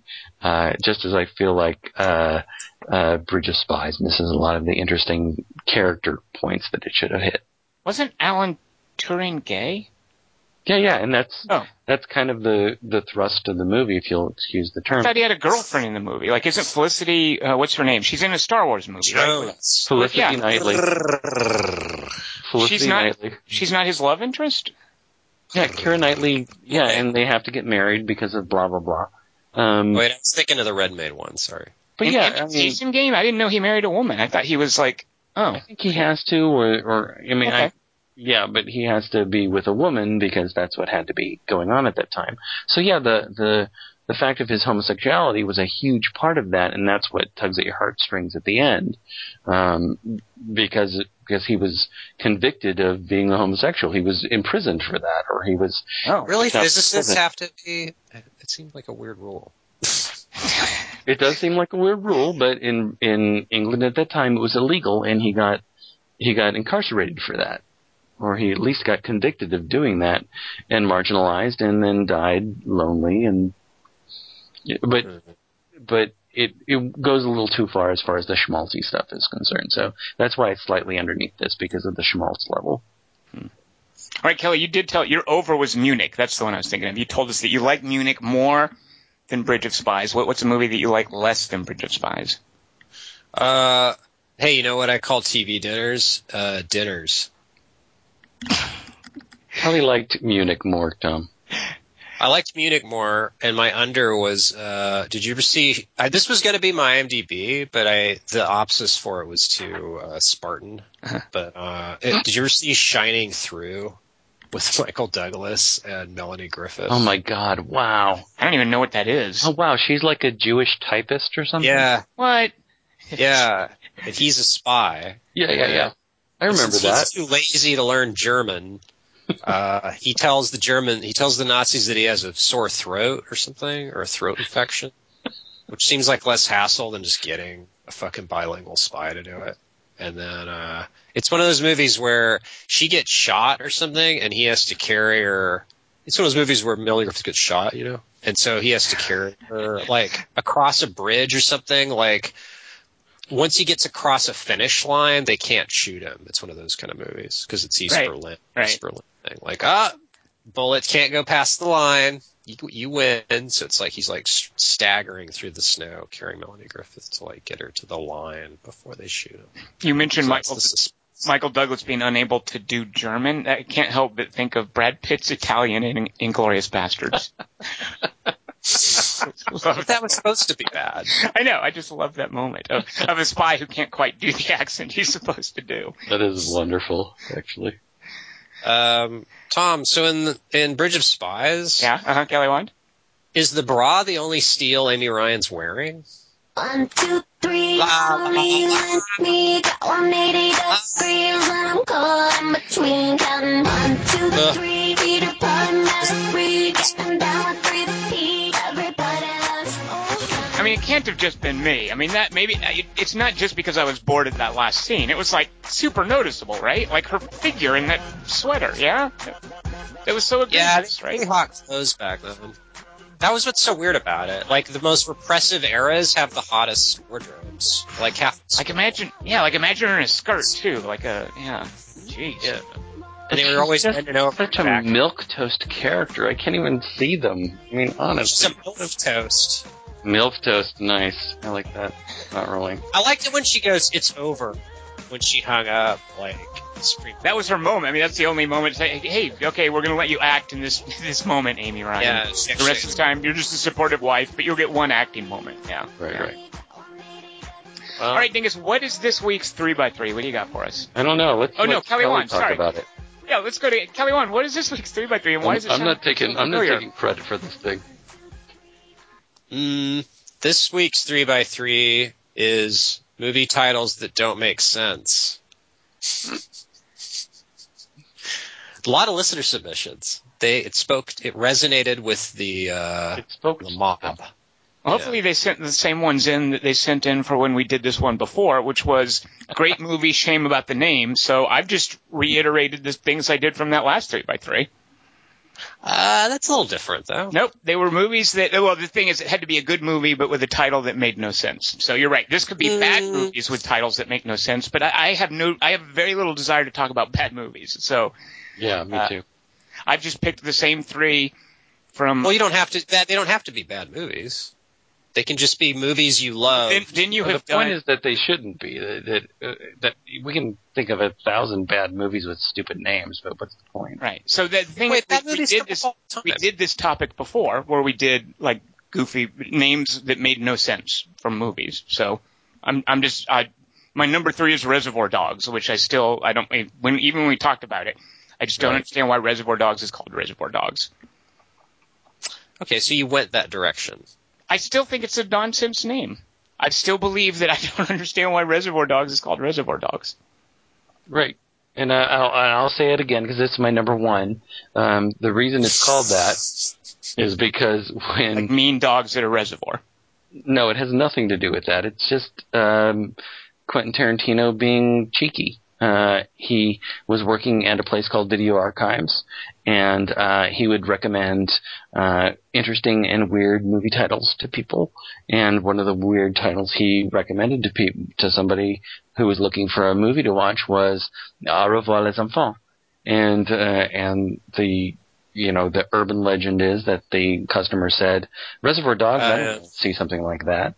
So it's either that story or it's Quentin Tarantino having suggested Au revoir les enfants to other people and just deciding, well, that kind of sounds like Reservoir Dogs, so I'm just going to name my first movie that. Yeah, and how does a first-time filmmaker get that through? Like, would this have been Miramax back then?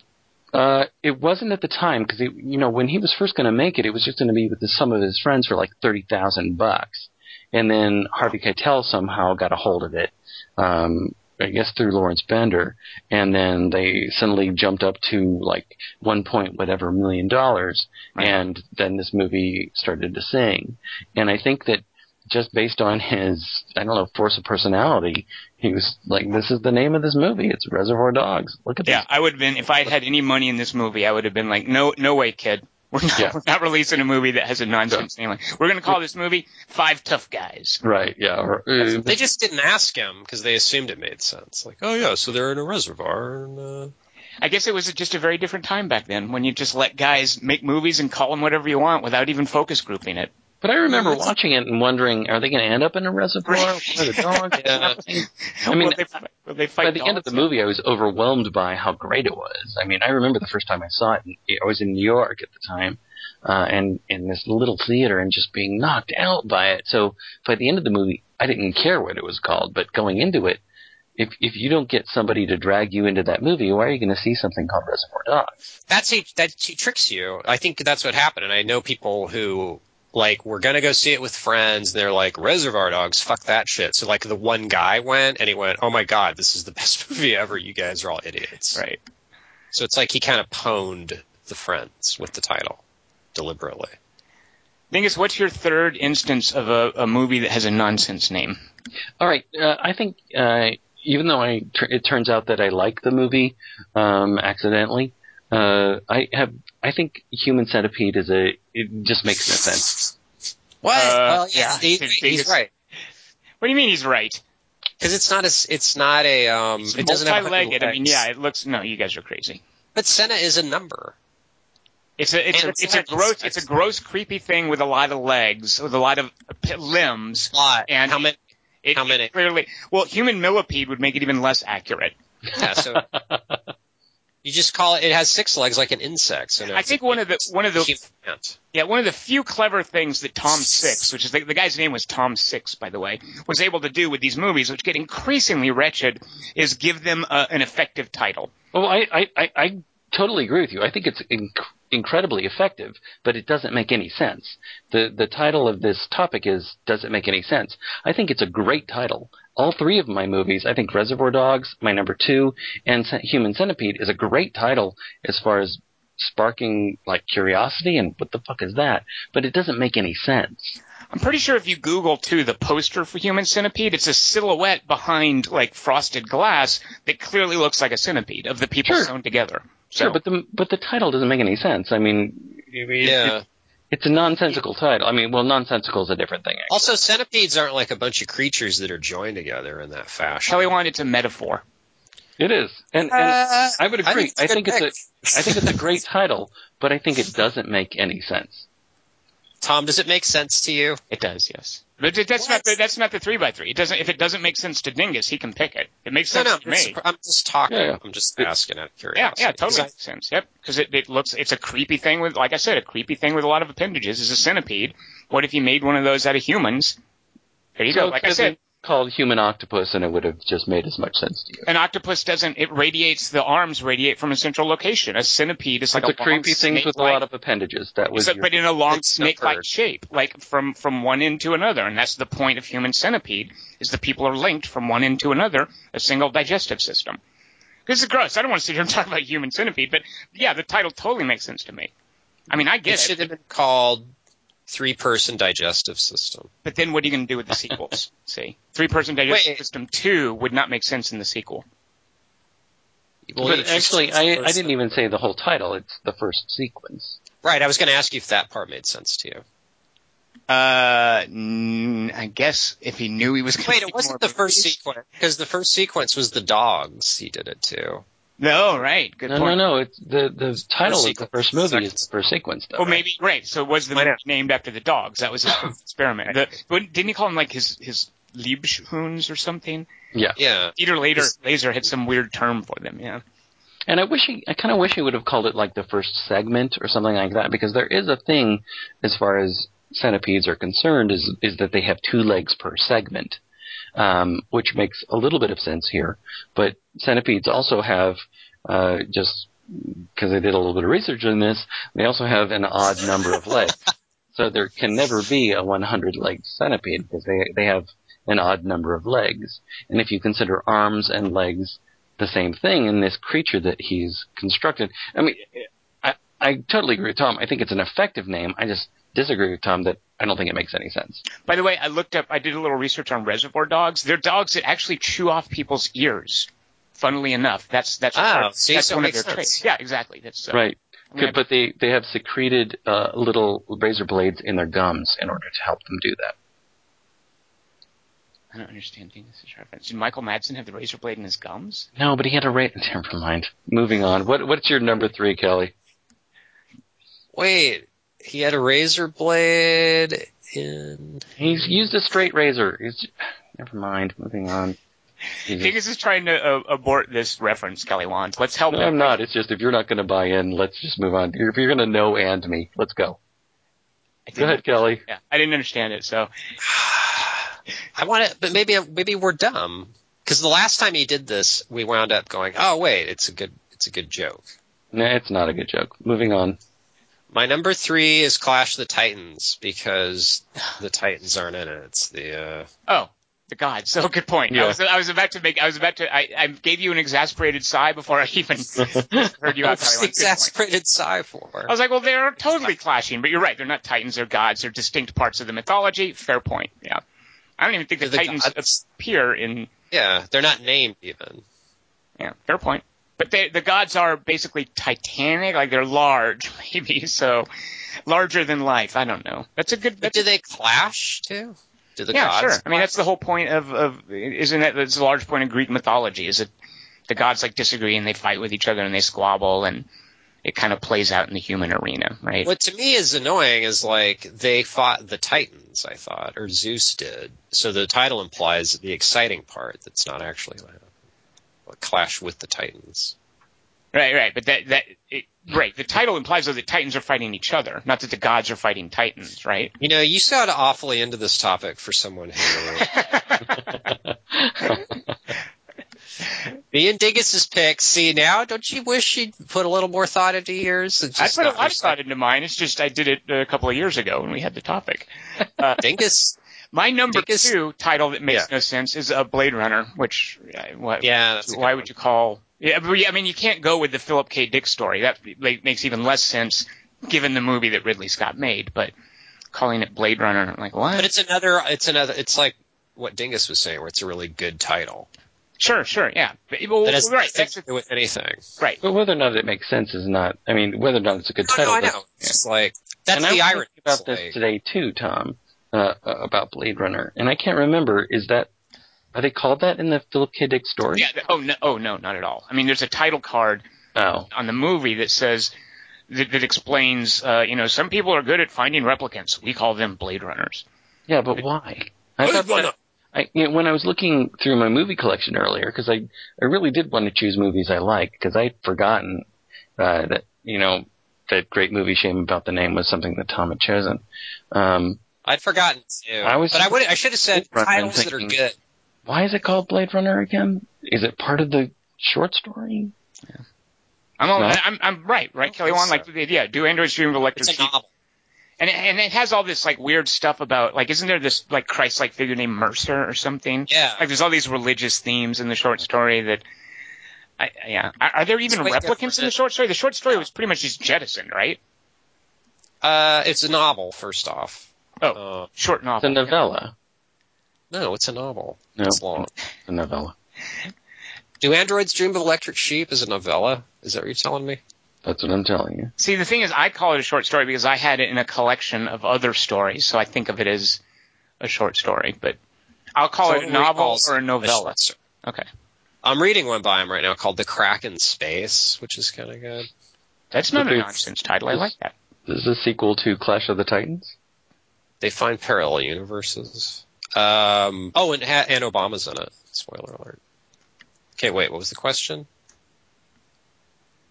I was making a joke about Kraken. Blade Runner. But moving on. Kelly, he say you Blade Runner. Is that racist? Dingus. Can I do that? It's a line from the movie, so it's not racist. That's what the guy says. 2, 2, 4. Lines from Blade Runner. That's me doing lines from Blade Runner. Kelly or Dingus, what is your number 2? We know your number 1 is Reservoir Dogs. We know your number 3 is Human Centipede, the first sequence. What is your number 2? Shame About the Name because it doesn't make any sense. Pick.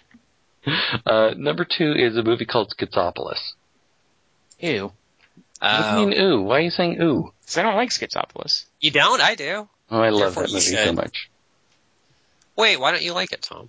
There's a bit where Soderbergh is like doing something funny in a mirror. That's all I remember about it. And I remember the rest of it thinking, whatever. You didn't like the fake language? Oh, God, that's right. No, I did not. No. Do Androids Dream of Electric Sheep, science fiction novel by Philip K. Dick. Jesus. What's wrong with you people? Did you just now look that up, Kelly Wand? Yes. You're back there, are you? Well, you were double teaming me, and I knew you were dumb. So. Kelly Wand, we moved on to Schizopolis. Just so you know. All right. Schizopolis is also a novel. It's a novella, Kelly Wand. Duh. One of the things I loved when I was thinking about what doesn't make sense and whether something is nonsensical and that means something else. The second definition I found of nonsensical is that it's ridiculously impractical or ill-advised, which I think are mostly true of the 3 choices I chose. And Schizopolis I love, but I have no idea what in the world that is supposed to mean. That makes no sense to me. And neither really does the movie, but nevertheless, I remember watching it and just being so totally taken by Schizopolis and loving the weird ways that it didn't make sense and the ways that it was also nonsensical because it makes up language. It just uses language in weird ways. It just has people just talking in ridiculous, like, foot-long veggie on wheat, thank you. I mean, it hasn't, things that don't make any sense as far as the dialogue is concerned. So that the idea that the title doesn't make sense, it doesn't really matter. It's a perfect title for the movie, but I have no idea what that title means. Schizopolis, a city that It's the has city, two personalities. Who knows? I mean, there is sort of this idea of Steven Soderbergh playing two different characters, but he's the same dude playing them, and he doesn't know that. So there is sort of a schizoid idea of it, but the actual title, you can just wonder about Steven Soderbergh lying in bed at night and going, I'm going to call it Schizopolis. It doesn't make any sense, but I love the title. All right, Kelly Wand, your number 2 great movie, shame about the name pick, the 2015 edition. My number 2, I need to see Bubble, huh? That's why I haven't seen it. Oh, also doesn't make sense. Yeah, and Bubble was a runner-up of mine, and I had to choose one of Soderbergh's things, but Bubble makes absolutely no sense. Well, you know what? I could make a case for Bubble. Okay. Like a sort of a frail framework. Like, I don't want to give too much away, but the main character's sort of frail connection to reality and what's really happened. Like this idea of a very thin membrane surrounding someone. And when that membrane sort of pops, when this woman has done this thing. It's a reach, but, you know, it makes more sense than Reservoir Dogs. Yeah, it certainly does. And I think it also kind of is this weird, almost meta comment on the director's vision of his career. You know, it's that I'm going to keep trying to do these types of movies, and this is why I referenced him when we were talking about Bridge of Spies, because, you know, at any point this thing could pop and I won't get to make anything else. But I'm still gonna try to make a movie like this. And I don't think Steven Spielberg has ever done anything like Bubble or Schizopolis. And 1941 kind of was. And so I think that Bubble does have that sort of double meaning of what you're talking about within the version of the story, and also maybe the director kind of existing in a career where, can I keep doing this? You know. How do you feel about the title for Girlfriend Experiment? Meh.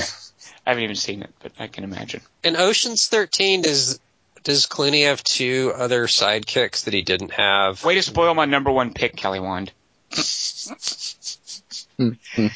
My number 1 pick is actually Running Scared, because Paul Walker in this movie isn't. Wait, I didn't scared. get my number 2. Yeah, what's Kelly's number 2? It was Bubble. Right, No. Kelly? Oh, Kelly, we're assigning you Bubble for your number 2 pick. Be thankful. All right, what's your number 2 instead of Bubble? What's a worse than Bubble, Kelly Wand? What do you got? This to me is actually way worse. Right. Star Trek Into Darkness? How do you even say that? Is that all one sentence? Or is it I made just- jokes about this when we did the Star Trek Into Darkness podcast, so yeah. Oh, I know, but now it's a topic, so we have to talk about it again. All right. Okay, that's my number 2. Go. My number 1 is Running Scared. Because Running Paul Walker Scared. is not scared. Well, he might be scared. I guess he is running. He's not that scared. But he's running towards something. He's not running away from anything. Yeah, exactly. It makes no sense. Does it make sense in the Billy Crystal one? Yes. Are they running scared? And Gregory Hines. Especially Gregory Hines is scared. Because they do quit the police force, don't they? They're like, meh. They're cops? Oh, good Lord. Yeah. Yeah, and They once go to you get Miami. a marked police car graffitied, you have to run scared. I'm so confused. Dingus, what's your number 1? Oh, no, your number 1 is Reservoir Reservoir Dogs. Dogs. So, Kelly Wand, that leaves you. What title makes the least sense of all movie titles for you? The one for me that makes no sense is Raiders of the Lost Ark. Because, shouldn't it just be called Nazis? Because he's not going to raid it. So they're the Raiders. So the Raiders are just the Nazis. Or is it talking about him and Belloc? And they're the Raiders. In which case, the first Indiana Jones movie is named after Belloc. Huh. The listeners wrote in. It's crazy. Star Wars has also seemed like a weird one, but we already exhausted that. Roy Jones writes, Dawn of the Planet of the Apes. Yeah, this one always bugged me too. I'm with Roy Jones. Since dawn describes a terrestrial phenomenon, a planet cannot dawn in any literal sense by definition, yet the planet is the object of the sentence and therefore explicitly in the one dawning. You know what, too, Roy Jones? The second one also does the same stupid thing, because the planet doesn't rise either, so they're keeping it going. The dumbness. Clearly the mention was to allude to the dawn of April, in which case Dawn of the Apes would have been the more descriptive and elegant choice, by making the apes the object and omitting the repetition of the. Alternatively, we're expected to take dawn as a generic term for sequel. Thanks, Romero. But in Ape Planet continuity, dawn doesn't follow night, but rather rise. I know. You can't tell. No one can tell me offhand which one is first of the two movie titles, Dawn or Rise. What's more, both Rise and Dawn tread exactly the same ground as metaphors, which is basically monkeys are on the up. So there's no sense of sequence. I understand the Planet of the Apes had to be in there somewhere, but it'd have to be so clunky. All the best, Roy. I'm so with Roy Jones on this. You guys don't care, but he's making some good points. Isn't the third one, too, something like the continuing ascent of the Planet of the Apes? You'll have to ask Matt Reeves. Isn't he directing the next one? Ugh. Did you see Paranormal? Paranormal Activity: The Ghost Dimension. Yeah, even though they're not ghosts, they're demons, I thought, but whatever. Someone spoiled it for me so much so that after seeing Bridge of Spies, I went in and saw the last half of it. Not the last half even, maybe probably the last, I don't know how much. But you need to get glasses for it, though. I didn't see it in 3D. You went to see the last half of that after Bridge of Spies? I walked in to see the last part of it because it does this crazy like CG stuff with like monsters chasing them and these like darkness tentacles and yeah. And I just had to say, and it's crazy. It gets like, it's off the chain, Kelly Wand. But you like that? It's terrible. No, good Lord, no. So I read somewhere that like, because they said, okay, it's going to answer everything. I remember reading that they promised that. I mean, maybe it does earlier in the movie. I just saw the end, but I didn't know what was going on at the end. I couldn't tell. It's a naked guy comes up and kills a lady, and if that answers anything, whatever. I do love that as a double feature or a 1.5 feature. What a naked? You're going to see that after Bridge of Spies. Right. It's just pleasing to me that you did that. I have just enough fuel left in the tank for about 45 minutes of this. Naked guy. Well, the two guys, I don't know if you guys remember, like they create this idea, and this is nowhere in the first movie. I don't know if it's in the second movie. This idea that there's a demon named Toby. Do you guys remember that? Yeah. Yeah. So Toby becomes Toby flesh. Chew, Charlie Chan. Right. Yeah, exactly. He becomes flesh and is like a naked guy, and he just shows up, and he's super strong, and he kills the last lady who's alive, and then walks off screen. And there's two kids named Hunter. Do they explain any of that? I remembered one. There's two? Because there's a girl in this one that's like Hunter's sister. I couldn't really tell. There's a girl named, is it Giselle or Liesel? I forget. There's some girl that they're chasing after and yelling her name. She's a little girl. She does the thing like where her eyes are all black, as you can imagine. Dingus is like a horror movie, by the way. What? Yeah, Dingus loves. They don't do that. That black eyes effect. Dingus loves that. Yeah, he loves it. He loved it in the Mark Duplass Lazarus effect. Right. See, you call that the Mark Duplass movie. You call it the Olivia Wilde, right? No, my favorite is in the Banshee chapter. But go ahead. Yeah. I love the black eyes in that. Event Horizon. Why were you asking about Paranormal Activity Ghost Dimension, Kelly Wand? I don't know. Oh. No reason at all. Believe it or not, the title of that does make sense because I think they... No, it doesn't. Yeah, they do. They literally open a door. The little girl has a door over her bed in her bedroom wall that goes into the ghost dimension.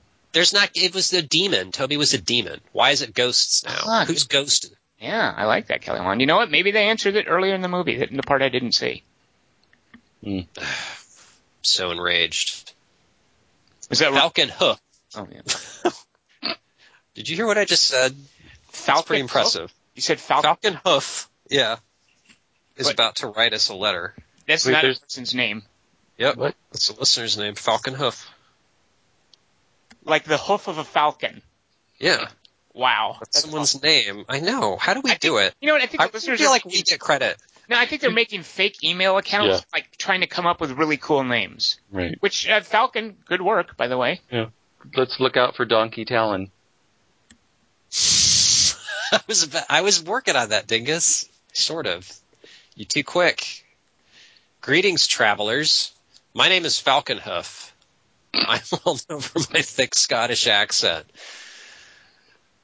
Kelly read, gigglingly. But it's Kelly's topic this week, and he has a hard time with impressions, so I won't impose on him. Behold my picks.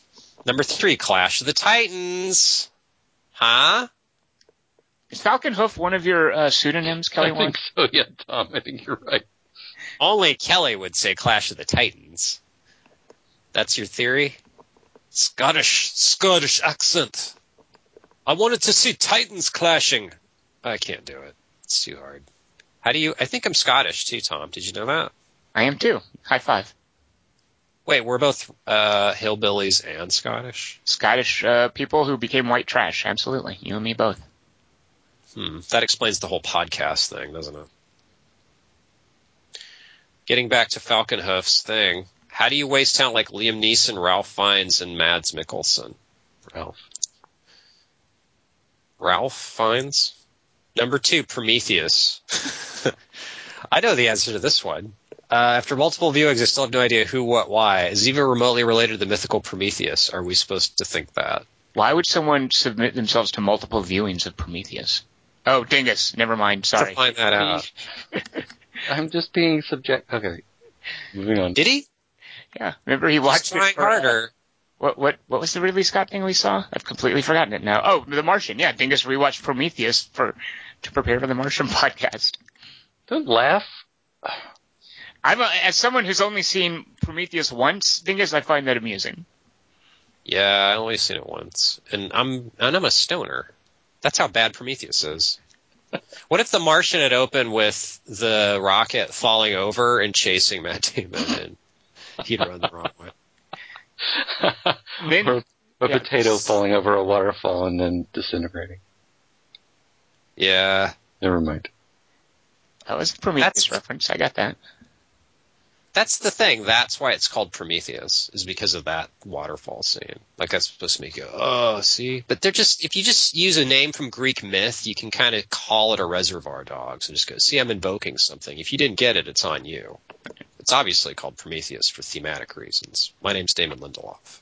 Number 1, Die Hard. 27 years later, I still have no idea what this title means. I never got that one either, Tom. Did you? He never says, that's not one of his signature phrases. Well, he keeps going like a battery. Like he's just a source of energy. I don't get it when the one's called A Good Day to Die Hard and Live Free or Die Hard. One of those is a Klingon saying, I think. Which do you respect more, Die Hard or Lethal Weapon? Lethal Weapon. Don't in Lethal Weapon they explain that Mel Gibson is a lethal weapon? Yeah, wasn't he a Vietnam? At one point, Danny Glover says to him, I guess we have to register you as a lethal weapon. Right. It should be called I'm Getting Too Old for This Shit. But Die Hard makes sense. I mean, this guy cannot be stopped. Yeah, I guess so. Well, Yes. yeah, but I mean, it's a good It title. felt weird to me at the time.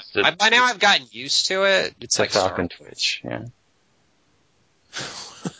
What'd you call him? Falcon Twitch? I can't remember his name. Falcon Hoof, sorry. After your great donkey joke? How hard the thing you fall on is there supposed to be punctuation or emphasis? Die, comma, hard, so many interpretations. Good luck in your adventures. Falcon Hoof.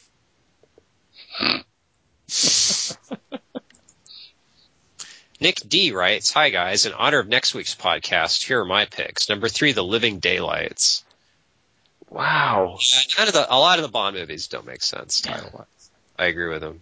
It's just I Ian thought Fleming. he was talking about The Light of Day. All right, Living Daylight. Yeah, no, it's just Ian Fleming coming up with like cool sounding spy turns of phrase, I think. Yeah. Wait, did you guess the other two? Because these were both my other first choices for James Bond ones that don't make sense. Moonraker kind of makes sense because he goes into space. Right.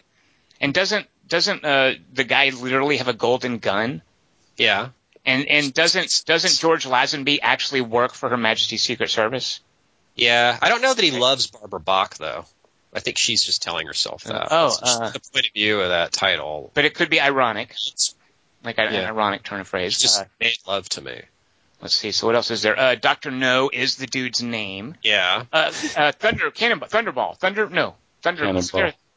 that's a good choice. There's but I something think where he fights a shark or something, right? In that one. Never say called Never Say Never Again is just a relation to what Sean Connery's Sean doing. Connery said. Yeah. So any of the ones that we didn't name, I think. Correct. Oh, There's the two Quantum you- Solace. Quantum Solace? This is number one. Yeah, I never understood Quantum of Solace. Well, Tom, I never had to watch that movie thanks to Tom, who actually, I think one time when we were on a, jogging, relayed the entire plot of that movie. When you got to, there's hydrogen walls. Oh, yeah. Exploding. Everything explodes. Right. Yeah. I didn't know they were hydrogen, though. When I saw it, I think I wasn't reading the subtitles. Something was, suddenly walls are exploding. Someone later explained to me, oh, there's hydrogen tanks in there. They set that up earlier. Right. Wait, and does that have anything to do with the title? Quantum... Yeah, that's what you call it. That's how you measure the pressure of a case of hydrogen. This is a quantum of solace. It's either between 1 and 100. So you I like that you called it a case of hydrogen. Yeah, I need to buy a case. Yeah, and you order a quantum between 1 and 100. Do you want the quantum of solace at... Most people get a case of hydrogen at a quantum of solace at about 23. Anything over 23, you got to be careful when the quantum goes above that. Generally, the quantum of solace under 23, you're safe. So yeah, Kelly Wand, that's totally why they call it that. Because Sol's the sun, and hydrogen blows up. You'll have to ask Mark Forrester, to be honest. Yeah. I don't know. He's German, I think, so who knows? You better Quantum Sol. Jesus. The number 2 on Nick D's was You Only Live Twice, which I always thought was a weird one. Because you don't. Right. Yeah, you don't live twice. And no one says that in the movie. And he goes to Japan. They don't live twice. It's not like something in their fucking religion. What did you say it was called? You only live twice? Yeah, that's what they say. Who? Huh. Who says that? I see. People who believe people who believe in a very limited form of reincarnation. You only live twice, white man. Be careful. Okay. Thing is, Bailing has to show up from time to time. You can't suppress it. Suzuki.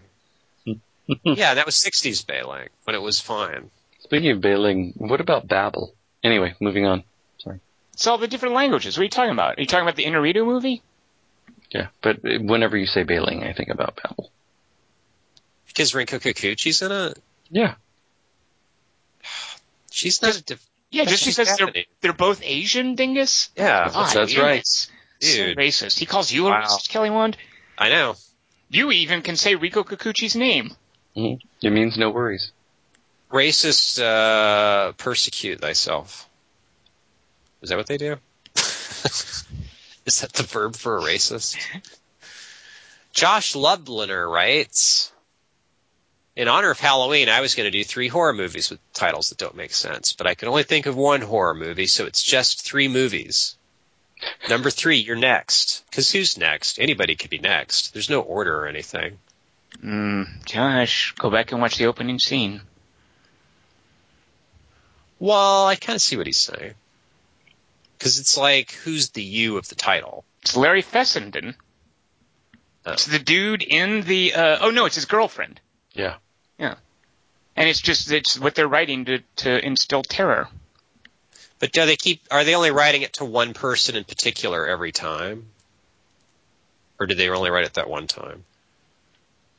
I feel like it's set up. I feel like it's... Everything makes sense to you!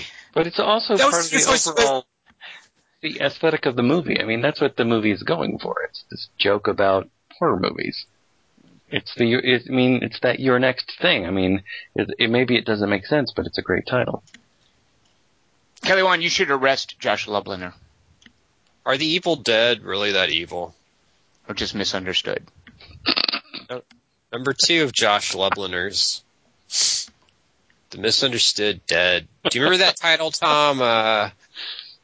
the incredibly mixed up creatures who stopped living and became mixed up zombies? Oh my God, I do. But I don't think I've ever seen, like, I might know that from Mystery Science Theater or something. I don't know that. Yeah. It's pretty boring. It's no Laser Blast. It's like the title is like, it's way too dramatic a title for a movie, that crap, but yeah. It sounds like something that the writer was told by, like, one of the producers. Like, just call it this, idiot. And he's like, all right, fine. Fuck you then. There's your stupid title. Good luck fitting that on a marquee. Yeah. Sucker. I assume they don't think, oh, it was the best title. Like, oh, this is going to be the most quoted title ever. Number 2, Die Hard with a Vengeance. Because what the heck is that word salad even supposed to mean? Die Hard with a Vengeance. He's not, well, okay, yeah. Because there is revenge involved in that one. Because it's the brother of Hans Gruber.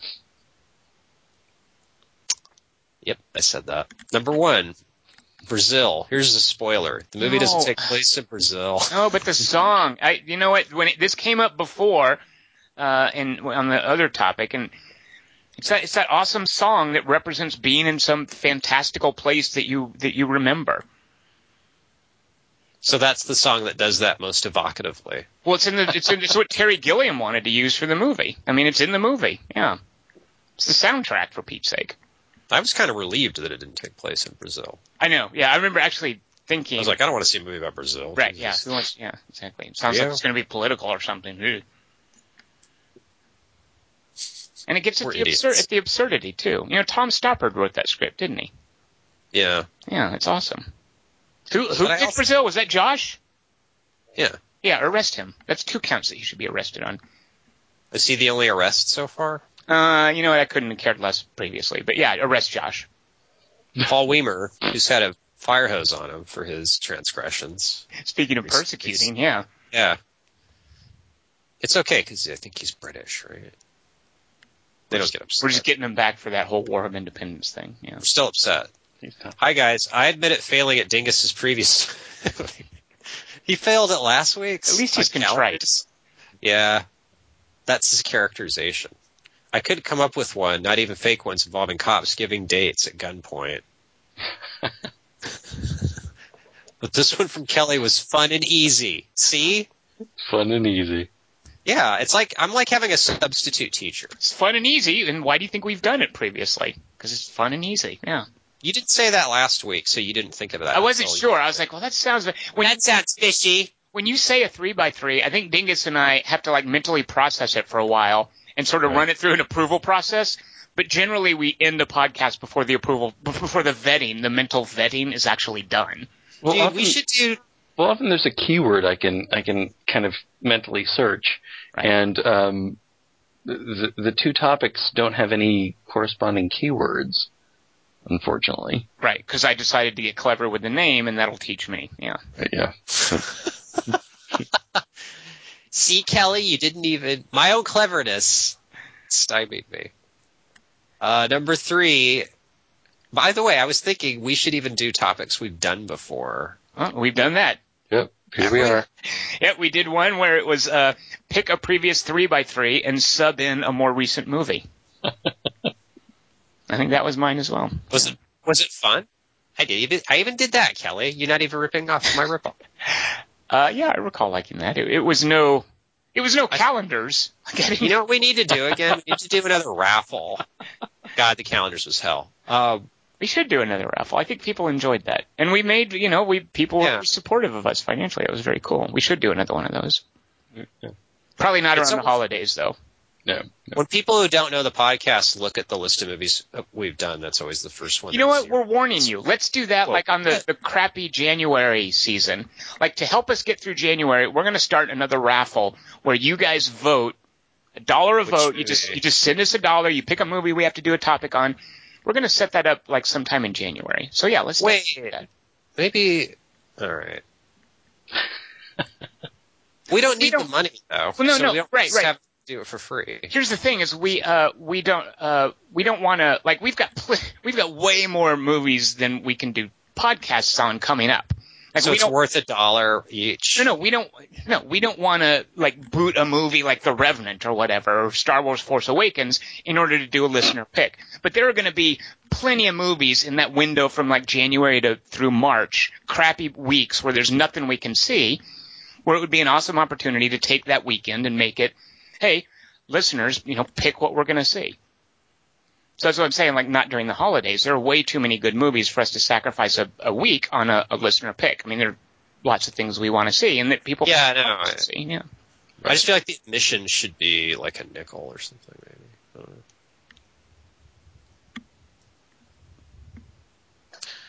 Paul Weimer writes, number 3, Leonard Part 6. A cheap way to try and imply this was a long-running character's latest adventure. While I appreciate that it wasn't an origin story, using a trick title to convey that is absolutely stupid. I'm just picturing Paul Weaver getting that upset about something. Fuck that Leonard Part 6. Well, it's kind of fashionable to hate on Bill Cosby movies these days, so. Why? Yeah, I know. Well, because he's a rapist. You have to hate everything he's ever done. But also, to me, it's like a 30-year-old movie. And he's still like, you know what? I'm still mad about it. Still carrying the... It'd probably be weird to like watch like Spies Like Us or something, like some Bill Cosby like light whimsical comedy, wouldn't it? It would feel like that's not a Bill Cosby movie. Spies Like Us? Yes. Who's in that? Yeah, I think. Yeah, and Chevy Chase. What's the one where Bill Cosby's like in a buddy spy movie? Spy Part 6? No, there's another one. Like it's got Spy versus. Wait, it's he's the word spy. What is it? Oh, it's a TV show. Oh, okay. Well, that's my confusion. And what was it called? What's the name of it? I Spy. Oh, I Spy. Okay, right. Oh, I Spy. Yeah. I was named after the white character, I was told by my parents on I Spy. Played by whom? Oh, Robert Culp? Wow, yeah. Bill Cosby. Okay. I was named after Robert Culp. Yeah, it seems like it would be creepy watching that these days. So Eddie Murphy's character is also named Kelly in the remake. So I was named after Eddie Murphy's character in the Famke Janssen I Spy. There's a remake of I Spy. I didn't realize that. Huh. I was named after Pluto Nash. Murawski? Yep. Number 2, Quantum of Solace. I know it's a James Bond short story title. What's it got to do with the movie? Absolutely nothing. Quantum of Solace. More like Quantum of Blank. Weimer. See, we've stirred something loose. We've awoken the dragon. Number 1, 8.5. For years I wondered why the heck the movie was named that. It makes sense once it's explained its position in the director's oeuvre. Am I saying that right, Tom? Close enough. But it should make some sense within the movie itself, especially when this is the first Fellini movie I ever saw. Yeah, he should have known it was the first one you'd ever see. Wait, was it his 8th movie or something? It was, yeah. It was right after that, and he couldn't quite get over the hump, so he called it 8.5. Oh, that's awesome. I guess I never thought of that. Awesome. What's the half mean? The half means coitus. It's like half a movie. It's like he's just going to put that there as like a working title or something. Huh. An airplane. The musical adaptation version 9 is even worse in this regard. Call that my runner-up. Best regards, Paul Weimer. Yeah, number titles. Daniel Day-Lewis, though. Mm. In 8.5? Isn't he in the musical rendition of that? That's him, right? No. Playing the... Yeah, he's in 9. Yeah. Daniel Day-Lewis, though. Tom rebutted. Well, I think maybe this is in line with me saying that Dwayne Johnson is a better actor than Harrison Ford, but I think I've said on the podcast before, there is no role ever played by anyone that wouldn't be better if Daniel Day-Lewis had played it. You can't name me one. Go ahead and try it. Han Solo? Please, can you imagine how awesome that would be? So a lot of times, Kelly, when people will say jokey things like, Melissa McCarthy in that spy movie, haha. But can you imagine Daniel Day-Lewis playing Han Solo? How awesome that would be! Come on. Wait, the Melissa McCarthy role was originally Harrison Ford's? It's Tom Selleck. I think you just proved my point, Kelly Wand. Jesus, a Daniel Day-Lewis Han Solo, man. That guy can dream. What about Peter O'Toole as C-3PO? Well, he's dead, so that's really cruel, Kelly. Oh, man. Wait, I is didn't mean Peter O'Toole now. dead? Yeah. Okay. He died right after losing to Scientology at the Oscars. Losing what? Last King of Scotland. I don't know what you're saying. I'm so lost right now. Arthur Giovanangeli writes, number 3, The Rover. Oh, play Arthur. Okay, don't. Just, Please you know what? don't. Throw him in jail. Throw him in jail along with Josh Lubliner. They're both arrested. Put them in the same cell together. If he explains it, don't even read it. Yeah. How dare you? Actually, you know what? No, put them both in solitary. Ooh, how's that going to work? Well, not together. Because Oh, okay. Maybe he's kidding, though. Maybe he's JKing. well, there's one way to find out. So I shouldn't read what he writes. It's up to you, Kelly. You're in charge of this 3x3. Yeah, you're in charge. Disregard what I said. On the surface, this one is odd, and when you really dig into the movie, the meaning is still not crystal clear, and I think that's great. Arthur.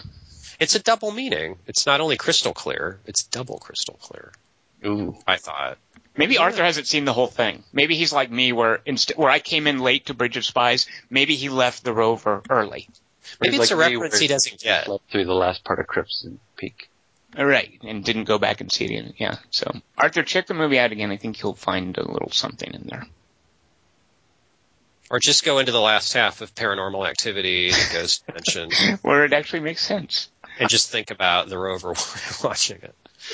What a horrible double feature.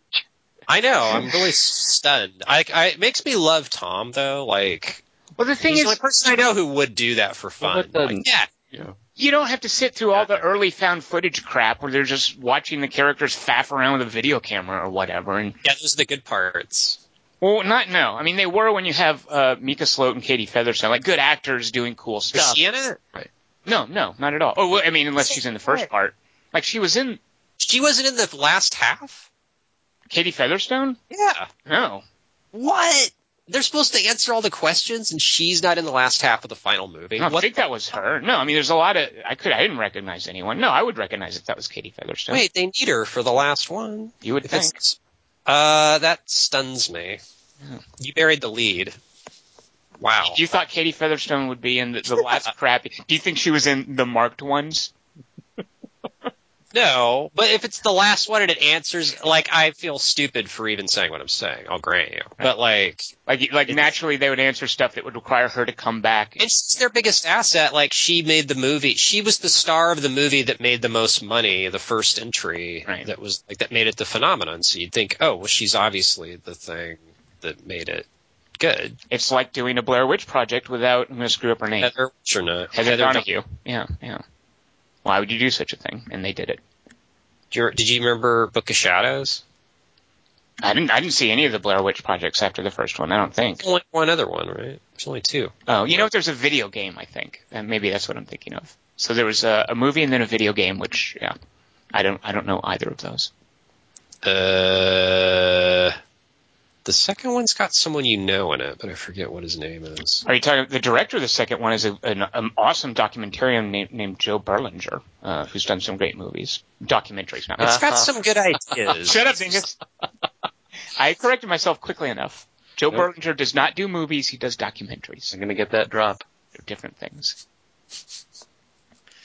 Number 2 of Arthur Giovanangeli was Animal Kingdom. Yeah, I don't know. First of all, that's right there. If maybe he missed the opening credits with that bas relief, the picture. I got it. He doesn't get A24 titles.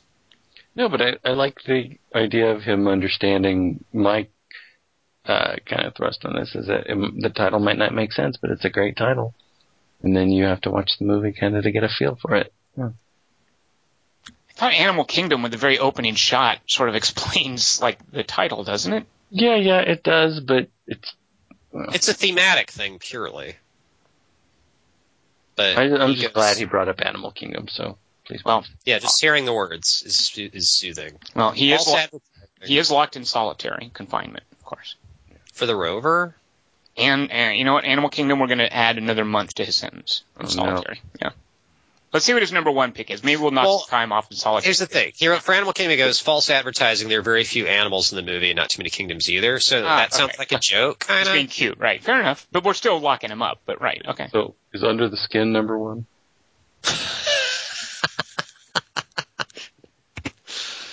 Don't be an asshole. God. It's obviously... Oh, wait. There Will Be Blood is the first one. Oh, yeah. You know what? We're doubling his time in solitary. It's literally true. It's literally what happens in the movie. It's the last thing. So I know. There will be blood. Like, you sit around, you watch the rest of the movie, you're like, when is it going to happen? Is this true? Is the title wrong? Oh, it's not. But it's not the obvious title from the book it's supposedly... Thank God, yeah. Simply a promise that betrays very little about the actual content. There Will Be Oil, or the original title of the Upton Sinclair source material, Oil, would have made more sense, but been decidedly less fun to say. I think it should have been called Milkshake. See, even that, yeah. I hope Arthur enjoys his time in solitary confinement. Yeah, I think I have to agree with you guys. Oh, you know what? I don't know that I have the authority to lock people up on your 3x3, Kelly Wand. I'm just, as a prosecutor, making these recommendations to you as the judge. That's right. I just want to get... I want to get drunk with him and just hear his case and see if he retracts these. Like, because I think we could go, look, it makes sense because of this, and then he would go, oh. But since he's writing in, we can't just talk him down. So we have to throw him in prison. I mean, that's our only option. We'll talk to him in prison, and it's not going to be an extended sentence. It's going to be like a Bridge of Spies prison sentence. You're so lightweight. Yeah, I would love to watch you trying to tie a bow tie while you're having this conversation with him. We're not talking about 5 3x3s. We're talking about one thing. We're talking about one 3x3.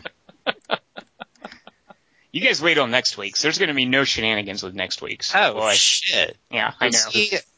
I'm going to be breaking rules, by the way. I predicted earlier today, Dingus is going to be livid. I used the word about Dingus earlier jokingly, but maybe seriously, Dingus is going to be livid about this 3x3. And I'm going to be, I don't know. I might break the whole podcast with what I announced at the end of this podcast for the 3x3. You guys, mostly you, Tom, it's too hard. It's too buku, too much work. Kelly Warren, you'll love this one then. All right. Dave Perkins writes, you convinced me, forget what I said. Dave Perkins writes, number 3, 12 monkeys. You can count them, and there are only 7 monkeys. One of the monkeys would have to count as 5, and never heard of that happening. Wait, I thought there were literally 12 monkeys. What's that? Maybe I'm not remembering it. Aren't there... Dave knows math. All I'm going to say is Dave knows. Good point. Yeah, you don't want to go up against Dave Perkins in a mathematics question. Fair enough. That's like going up against Garrick in a brain surgery off. So Kelly Wand's talking about Bruce Garrick, a friend of ours who is a brain surgeon, who never writes into the 3x3s. Number 2, he was a guest on that one. Oh, you're right. He did our Beast of the Southern Wild podcast. Yeah. The only time we've had a guest, yeah. We've had a lot of offers for guests, though. Well, I like to think our 3x3 listener submissions are like guests. Yeah, I like that. Even if they do result in incarceration, they're still... I was going to say, we put our guests in jail. It's like they're guests the way we're guests of the state with the police. Right. We incarcerate them in our hotel. Thursday. What year?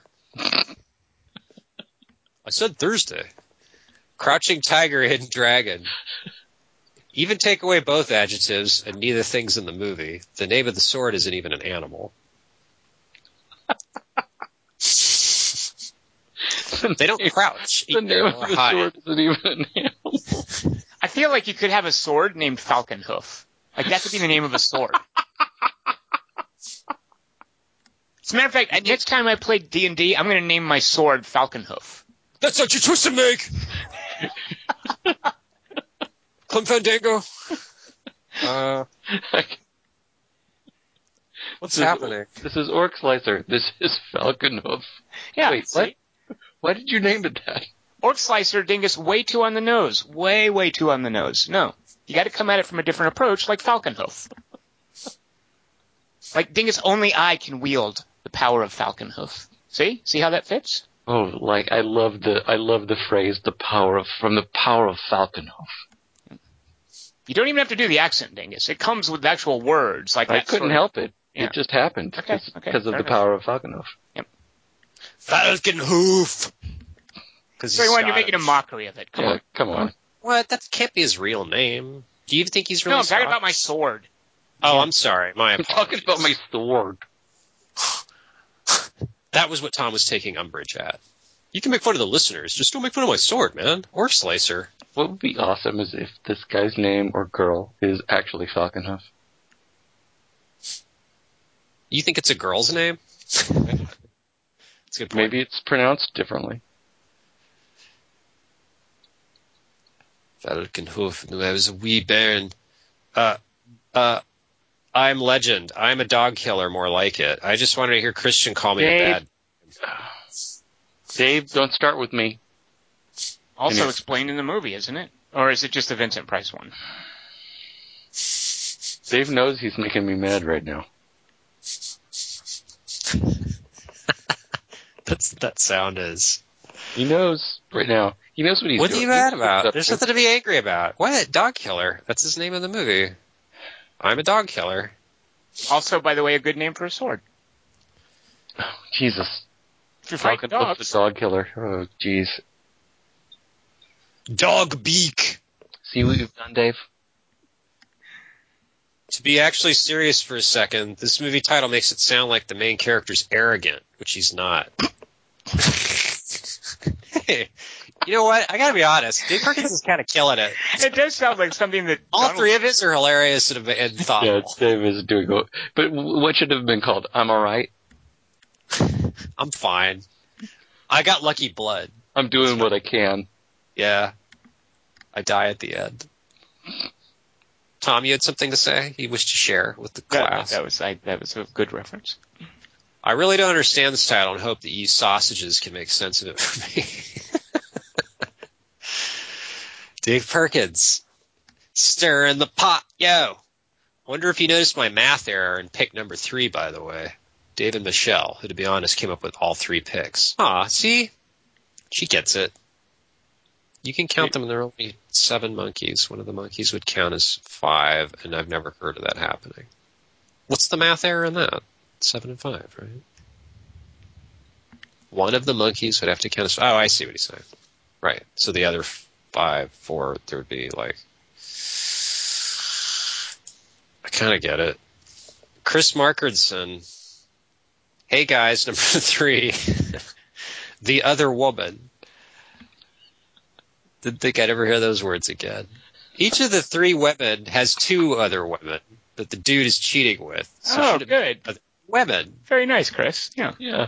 When he first said that, I was like, come on. It totally makes sense. But yeah, he's a good point. It's a matter of being plural or singular. Very nice.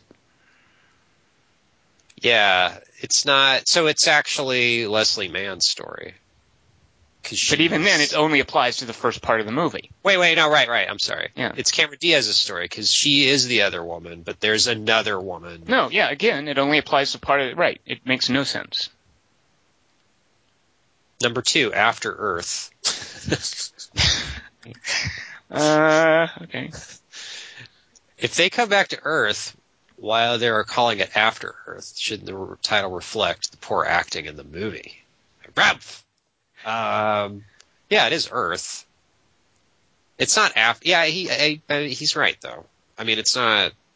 Did Earth get blown up in that movie? I'm not No. remembering. Like, Right. Earth is still around. Like, it's not. Okay. It's still Earth. No, but it's them dealing with After Earth. It's where they go after Earth. Right. Which the movie doesn't cover because they mostly spend it on Earth in the movie. Wait, I thought. What are you talking about? Oh, you're right. Oh my gosh, you're totally right. Yeah, I was thinking, no, it's some alien planet, but you're right. It is Earth. It's the Once after. they get off Earth, they just go home. So that's what the movie should be called. Right. Well, it. Go home. Yeah, home. Okay. Number 1, The Avengers. Yeah, that's one of my runners-up. But I couldn't Is it? choose it because, yeah, it's an idiotic title, but go ahead, It say what is. Chris says.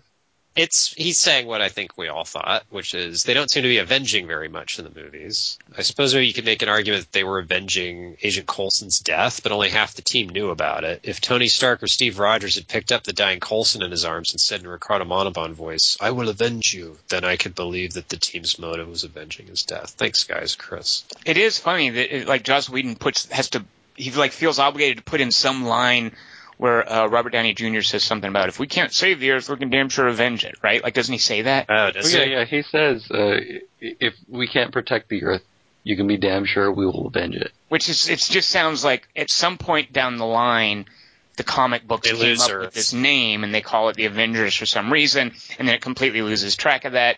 Joss Whedon is doing this adaptation. But they called themselves that from issue 1. Like, we're the Avengers. Like, before they have any. Yeah, but like, it what- sort of implies a failure to come. It's just a cool name. It doesn't mean anything as far as the movies are concerned. Well, the X-Men aren't all men, and the Fantastic Four aren't that.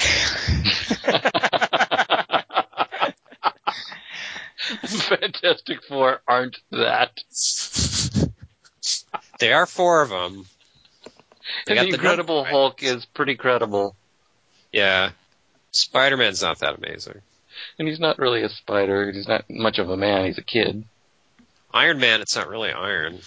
But I love that Chris brought up the Avengers, because I totally agree with that. I mean, even though I freaking love that movie, it might be one of my favorite movies of all time. The whole idea of what avenging means, and I love that Tom brought that up, is that they have to actually shoehorn that line in where Tony Stark says, you can be damn sure we're going to avenge it. And I can feel like everybody in the room going, what? Why? What? Let's just protect it. What do you want to... Why are you even saying we're going to fail? Stop that. Yeah, they should be called the Protectors. That sounds so sad. Avengers somehow sounds much more hard-edged and awesome than the Protectors. Or even S.H.I.E.L.D. Yeah, it's proactive, I guess. Yeah. Protectors is just Shield. reactive. You're just, Shield, exactly. Yeah. Hydra. To me, the Decepticons always had a really stupid name. If you ask me, Tom. What about half-orcs, Tom? How do you feel about them? What alignment are they? Exactly. Yeah. Chaotic neutral. Depends on the class. Did you have any runners-up? I had 2001, since it takes place in ape times. I did not look my runners up from the last topic. I didn't look them up from the last topic. I forgot what they would have been, but I'm sure I did. You can't just, pull one out of your ass instantly, because it's just titles. A Star is Born. She's not born during it. How about American Beauty? Ah, that one's good. See? She's not that good looking. Good Will Hunting I hate, but then I kind of hate it because it's explained by a line later in the movie. High Tension, how about that? Does High Tension make any sense? What about Whiteout? What about Match Point? Wait, that's a good one. Because there's no match. There's no Right? point. No. There's no point. Does Stardust Memories make sense? No. Does Resident Evil make sense? Not a movie. Yeah, what? It's one of your favorite movies. Video game. Does Flowers for Algernon make any sense? Does Hercules make sense? Maybe we should move on to Tom's next topic. All right, so sometimes we have difficult 3x3s. Like Dingus has watched Singing in the Rain, and there's a point where Fred Astaire has jiggled his cufflinks, and so Dingus is like, "Oh, 3x3 cufflinks," and so we have to Google cufflinks movie. We have to come up with Nice. Those are the difficult ones. This is the opposite of that, but unlike Kelly Wand, which something like, goofy title, and you can just say anything. Yeah. This one is also very specific. Now, I'm hoping I'm not setting a trend here. But Kelly Wand, this one is your fault. I already know at least one of your picks. What I want from you guys next week, it's going to require a little homework. Not a lot. The homework is very simple. I want your 3 favorite lines from the movie Bone Tomahawk. Very simple. All you got to do is pick 3 of them. You know what? Maybe you only have 1 of them. That's fine.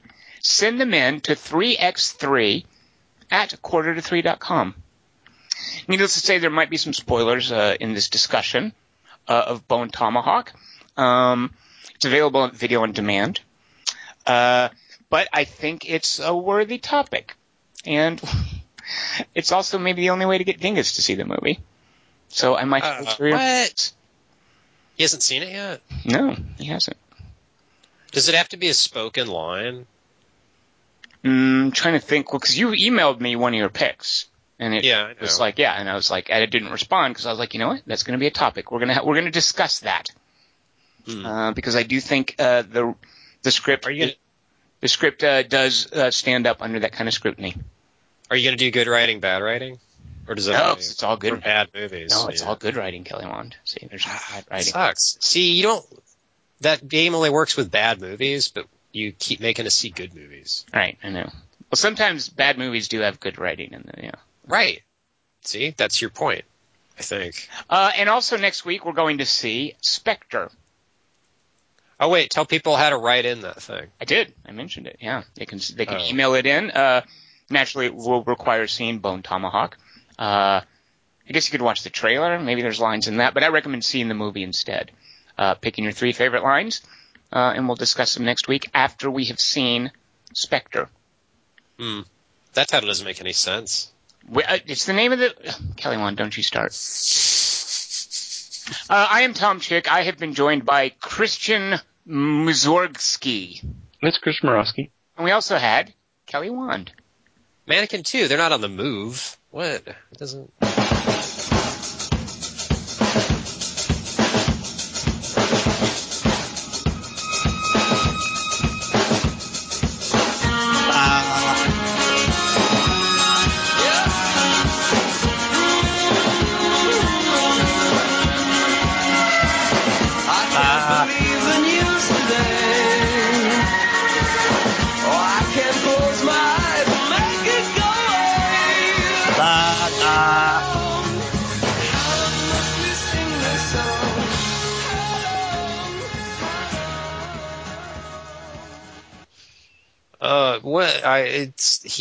It's not Clockwork Orange. It's not a Requiem for a Dream. What? It's not a Dead Poets Society.